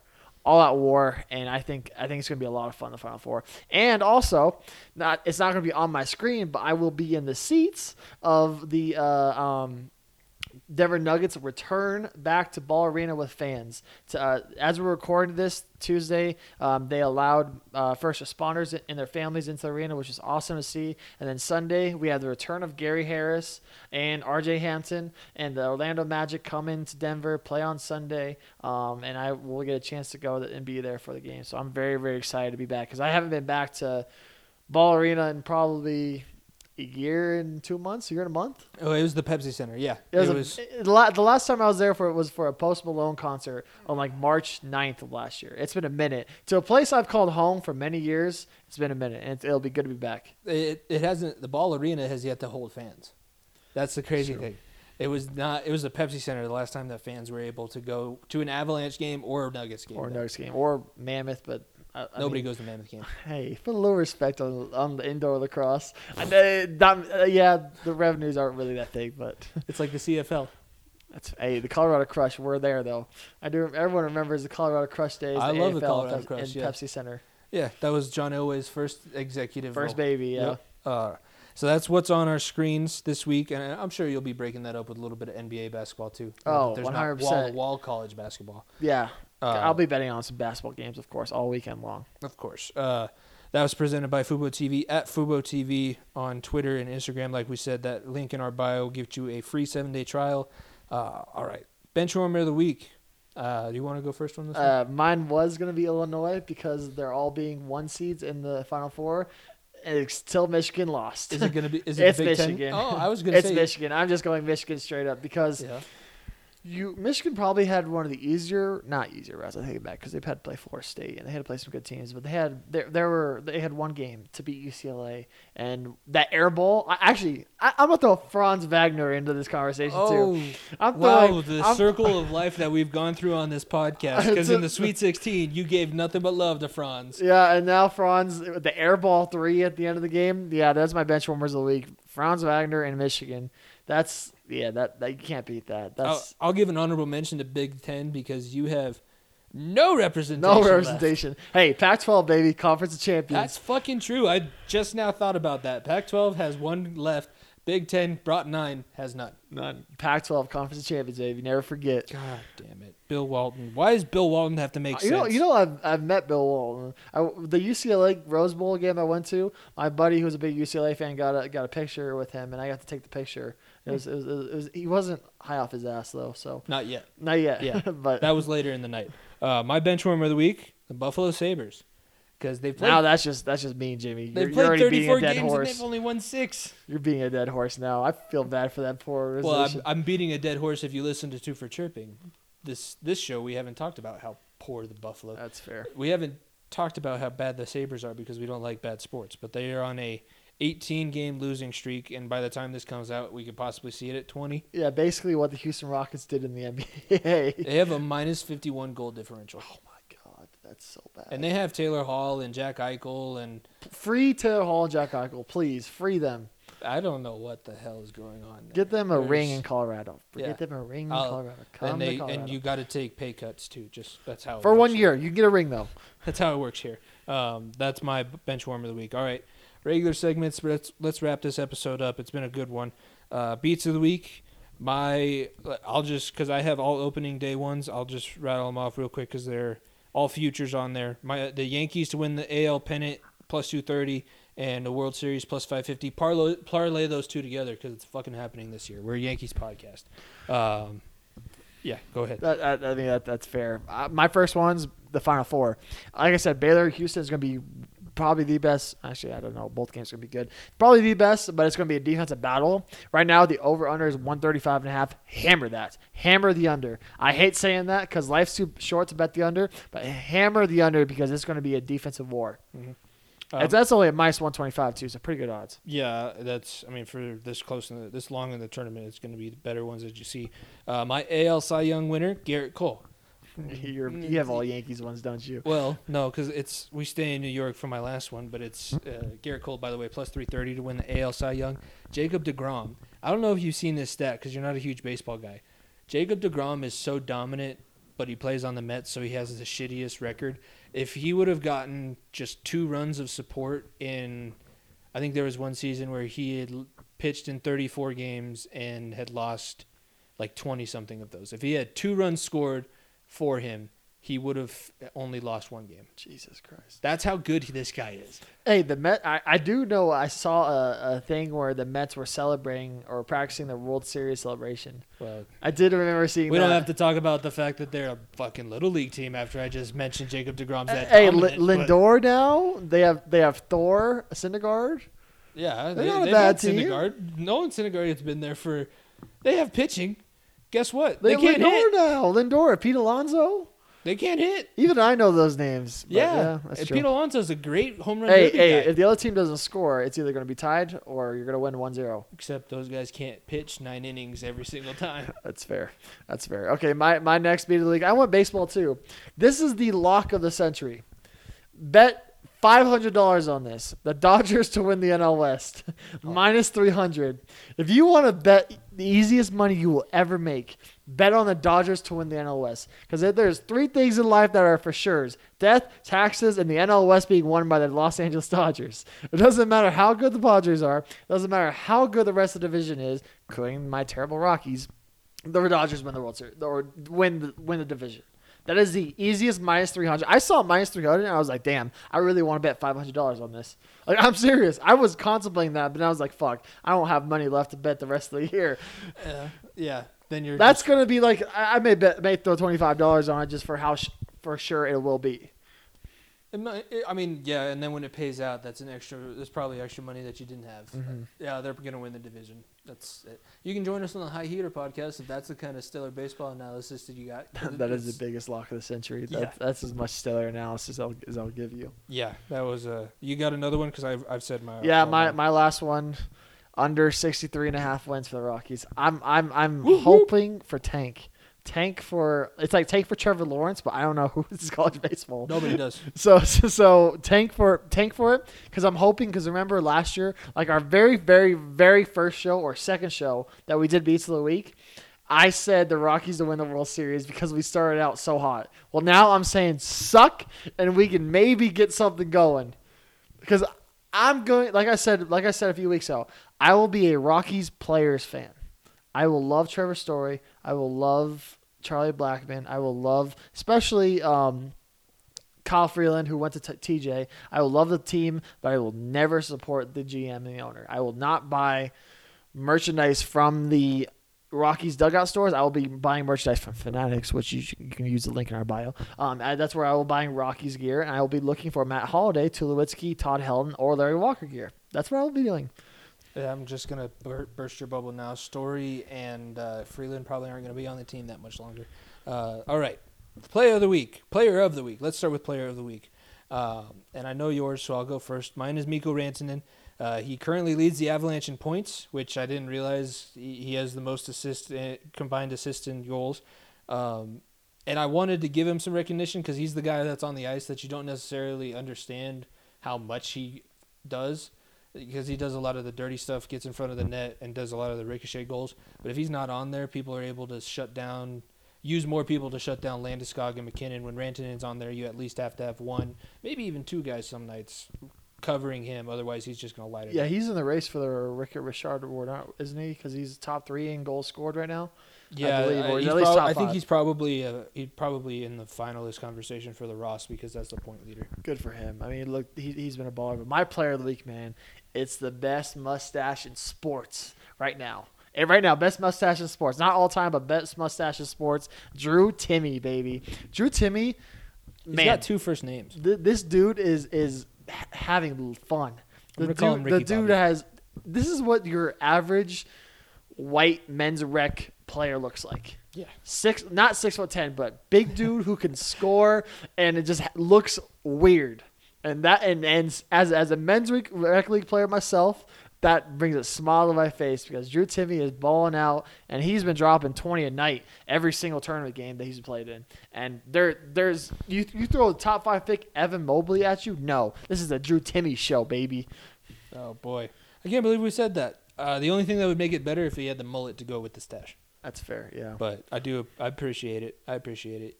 He needs some pit vipers too. That goes with. Oh, I'm sure he already does. I'm sure he does, yeah. And then crush a shotgun of beer, and then we've hit the trifecta for the way that he looks. All right, play of the week. I'll start. It actually happened when we were here. I was watching. It was during the halftime of our game that we were calling. Yeah, I had some NBA on in the background. We had the Suns and Hornets game on in the background, and Miles Bridges floated, and there was a ball that got tossed somewhere. Same thing that I did with John Morant last week, where they jumped and then they just kind of hung out there, and then the ball happened to appear, so they're like, grab it, yeah, dunk. Yes, ladies and gentlemen, you heard that right. Jimmy was watching a Suns Hornets game in the background. Yeah. I feel bad because every time Jimmy comes over, there's always basketball on the screen, whether it be NBA, college basketball, whatever it may be. You feel bad. You're indoctrinating me. That's what you're trying to do. I've gotten Jimmy fully into it, and I love it. Join cult. Join, You're almost there. Cult. My One play of us. My player of the week, man, it was I just talked about him, but it was Evan Mobley in the Sweet 16 matchup against Oregon. He had one of the nastiest posters. This guy from Oregon almost blocked the ball. His arms went underneath the ball in between his head, almost drilled him in the head, and Mobley went over the top and dunked it. It was one of the nastiest posters of the tournament. He's been balling out. I wish my player of the week was the Max Asmus 3 because I would have loved that, but Evan Mobley poster on the Oregon defender, very easy play of the week. Consolation prize. Max Asmus is gonna be in One Shining Moment for sure. Oh, 100%. And one more thing to add in before we end up here. Shout out Oscar Freire. I know the news came out. Obviously, I mean we knew it beforehand. We talked about it. Talked about it a little bit last week, but I'm excited to see him in the One Shining Moment. Rest in peace, Oscar Freire, because that was a tough situation. It was great seeing him in the tournament. I can't wait to see all the tributes and everything. It was cool to see what they've already done too. It's not. I mean, GCU is not a national basketball program that everybody would know of, but they were in the tournament, so it was good on all the big stations to even mention it and acknowledge the fact that it happened, because it was sudden. I mean, I was halfway home last week, and you texted me as like, yeah, we probably should jump on Zoom and record something about this. So that's everything. That's episode 34. We had a jam-packed episode. We had some live reactions. commentary. We had live commentary, Yep. a little snippet. Well, maybe we won't make that a weekly thing. No. But live commentary brought to you by Colorcast. Yeah, by the Colorcast app. While we were talking about that, it'll be on YouTube. You can check that out and see our reactions as it was happening too. But yeah, this is episode 34. Thank you guys for listening. Be sure to follow us. I say it every week at FEOTB Pod. We still have shirts, so DM us if you want a shirt or a sticker. $12 for shirt, $3 for a sticker, $15 for both. But you can rock our. This is our first merchandise that we're selling, so you can rock the initial prototype. And then we'll have more stuff coming as well. It's getting warmer outside, so you got to get a nice light blue shirt on, right? Mm-hmm. I mean, it did snow here today, though. Yeah, so we don't have to talk about. Well, Colorado's the greatest state, except it snows in April. So. It snows. It was like 80 degrees yesterday during the day, and then it snowed today, and it's just I don't know. It's a wild. It's a beautiful state, though. Yeah, Love it. It's not time. Sarcastic. I promise it's not sarcastic. I know it sounded sarcastic, but it's not sarcastic. Also, be sure to subscribe to our YouTube channel, The Far End of the Bench. Ring the notification bell. Subscribe on the podcast platform that you're listening to this to, and leave a 5-star rating and review. That helps the podcast grow the most. And if we start getting some more reviews, we'll read them on the podcast. I know I say that every time, and nobody's taking us up on it. Be that person who takes us up on it the first time, and then everybody will start doing it. But that should be that is a big help. So please do that. And then next week we will announce the winner of our bracket challenge. It more than likely won't be Jimmy or I. Well, I know it's not me. Yeah, Jimmy's holding on. I'm second in the network one that we're doing, behind Coach Steve. So Yeah, Coach Steve had Illinois though. Winning. No, I'm behind the one that he has is Gonzaga winning. Oh, his burner. My burner had Gonzaga too. So. Oh, his burner also has Baylor in the championship. So it's not even like if Baylor gets upset and Gonzaga makes it to the championship and wins, it doesn't do anything. I'm screwed at second in that one. That's fair. And I'm probably going to end up like top 15 in our. That's better than what I did, Jimmy. I know it's a lot better than I did. And you put in 4 brackets. No, I put in 2. Okay. I put my burner in there. I had 4 brackets. Gotcha. I didn't put them all in there. Gotcha. But yeah, we'll announce that. Like I said, be on the lookout for me on Main Event Marks. Nico's going to be on 2 for Chirping. That's going to be finally get some full hockey talk as well. Yeah, and we'll also be on with Dan and Jim. So it's going to be a full 4-person panel, but new faces and everything like that. That's Friday at 4 p.m. Mountain Time, 6 p.m. Eastern. So a lot of great stuff. But with that, for myself, Jimmy Pilato, my co-host Nico Bryant, Boomer, who's taking a nap because it's late as hell. This has been episode 34 of The Far End of the Bench. We'll see you guys next week. Peace. When the night is cold and lonely,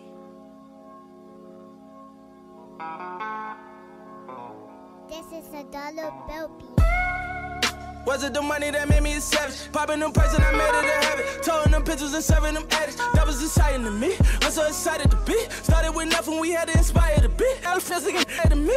I'm getting to it, feel like the man. I got the plan. I call the shooters, they out with the van. Play with the squad, get pop like a sand. Pop like a perk. I'm going ham. I'm going crazy. I'm sticking up for niggas. That music, I look a sand. I'm in the kitchen, compressing the bird. Take out the 9 and that's hella for me.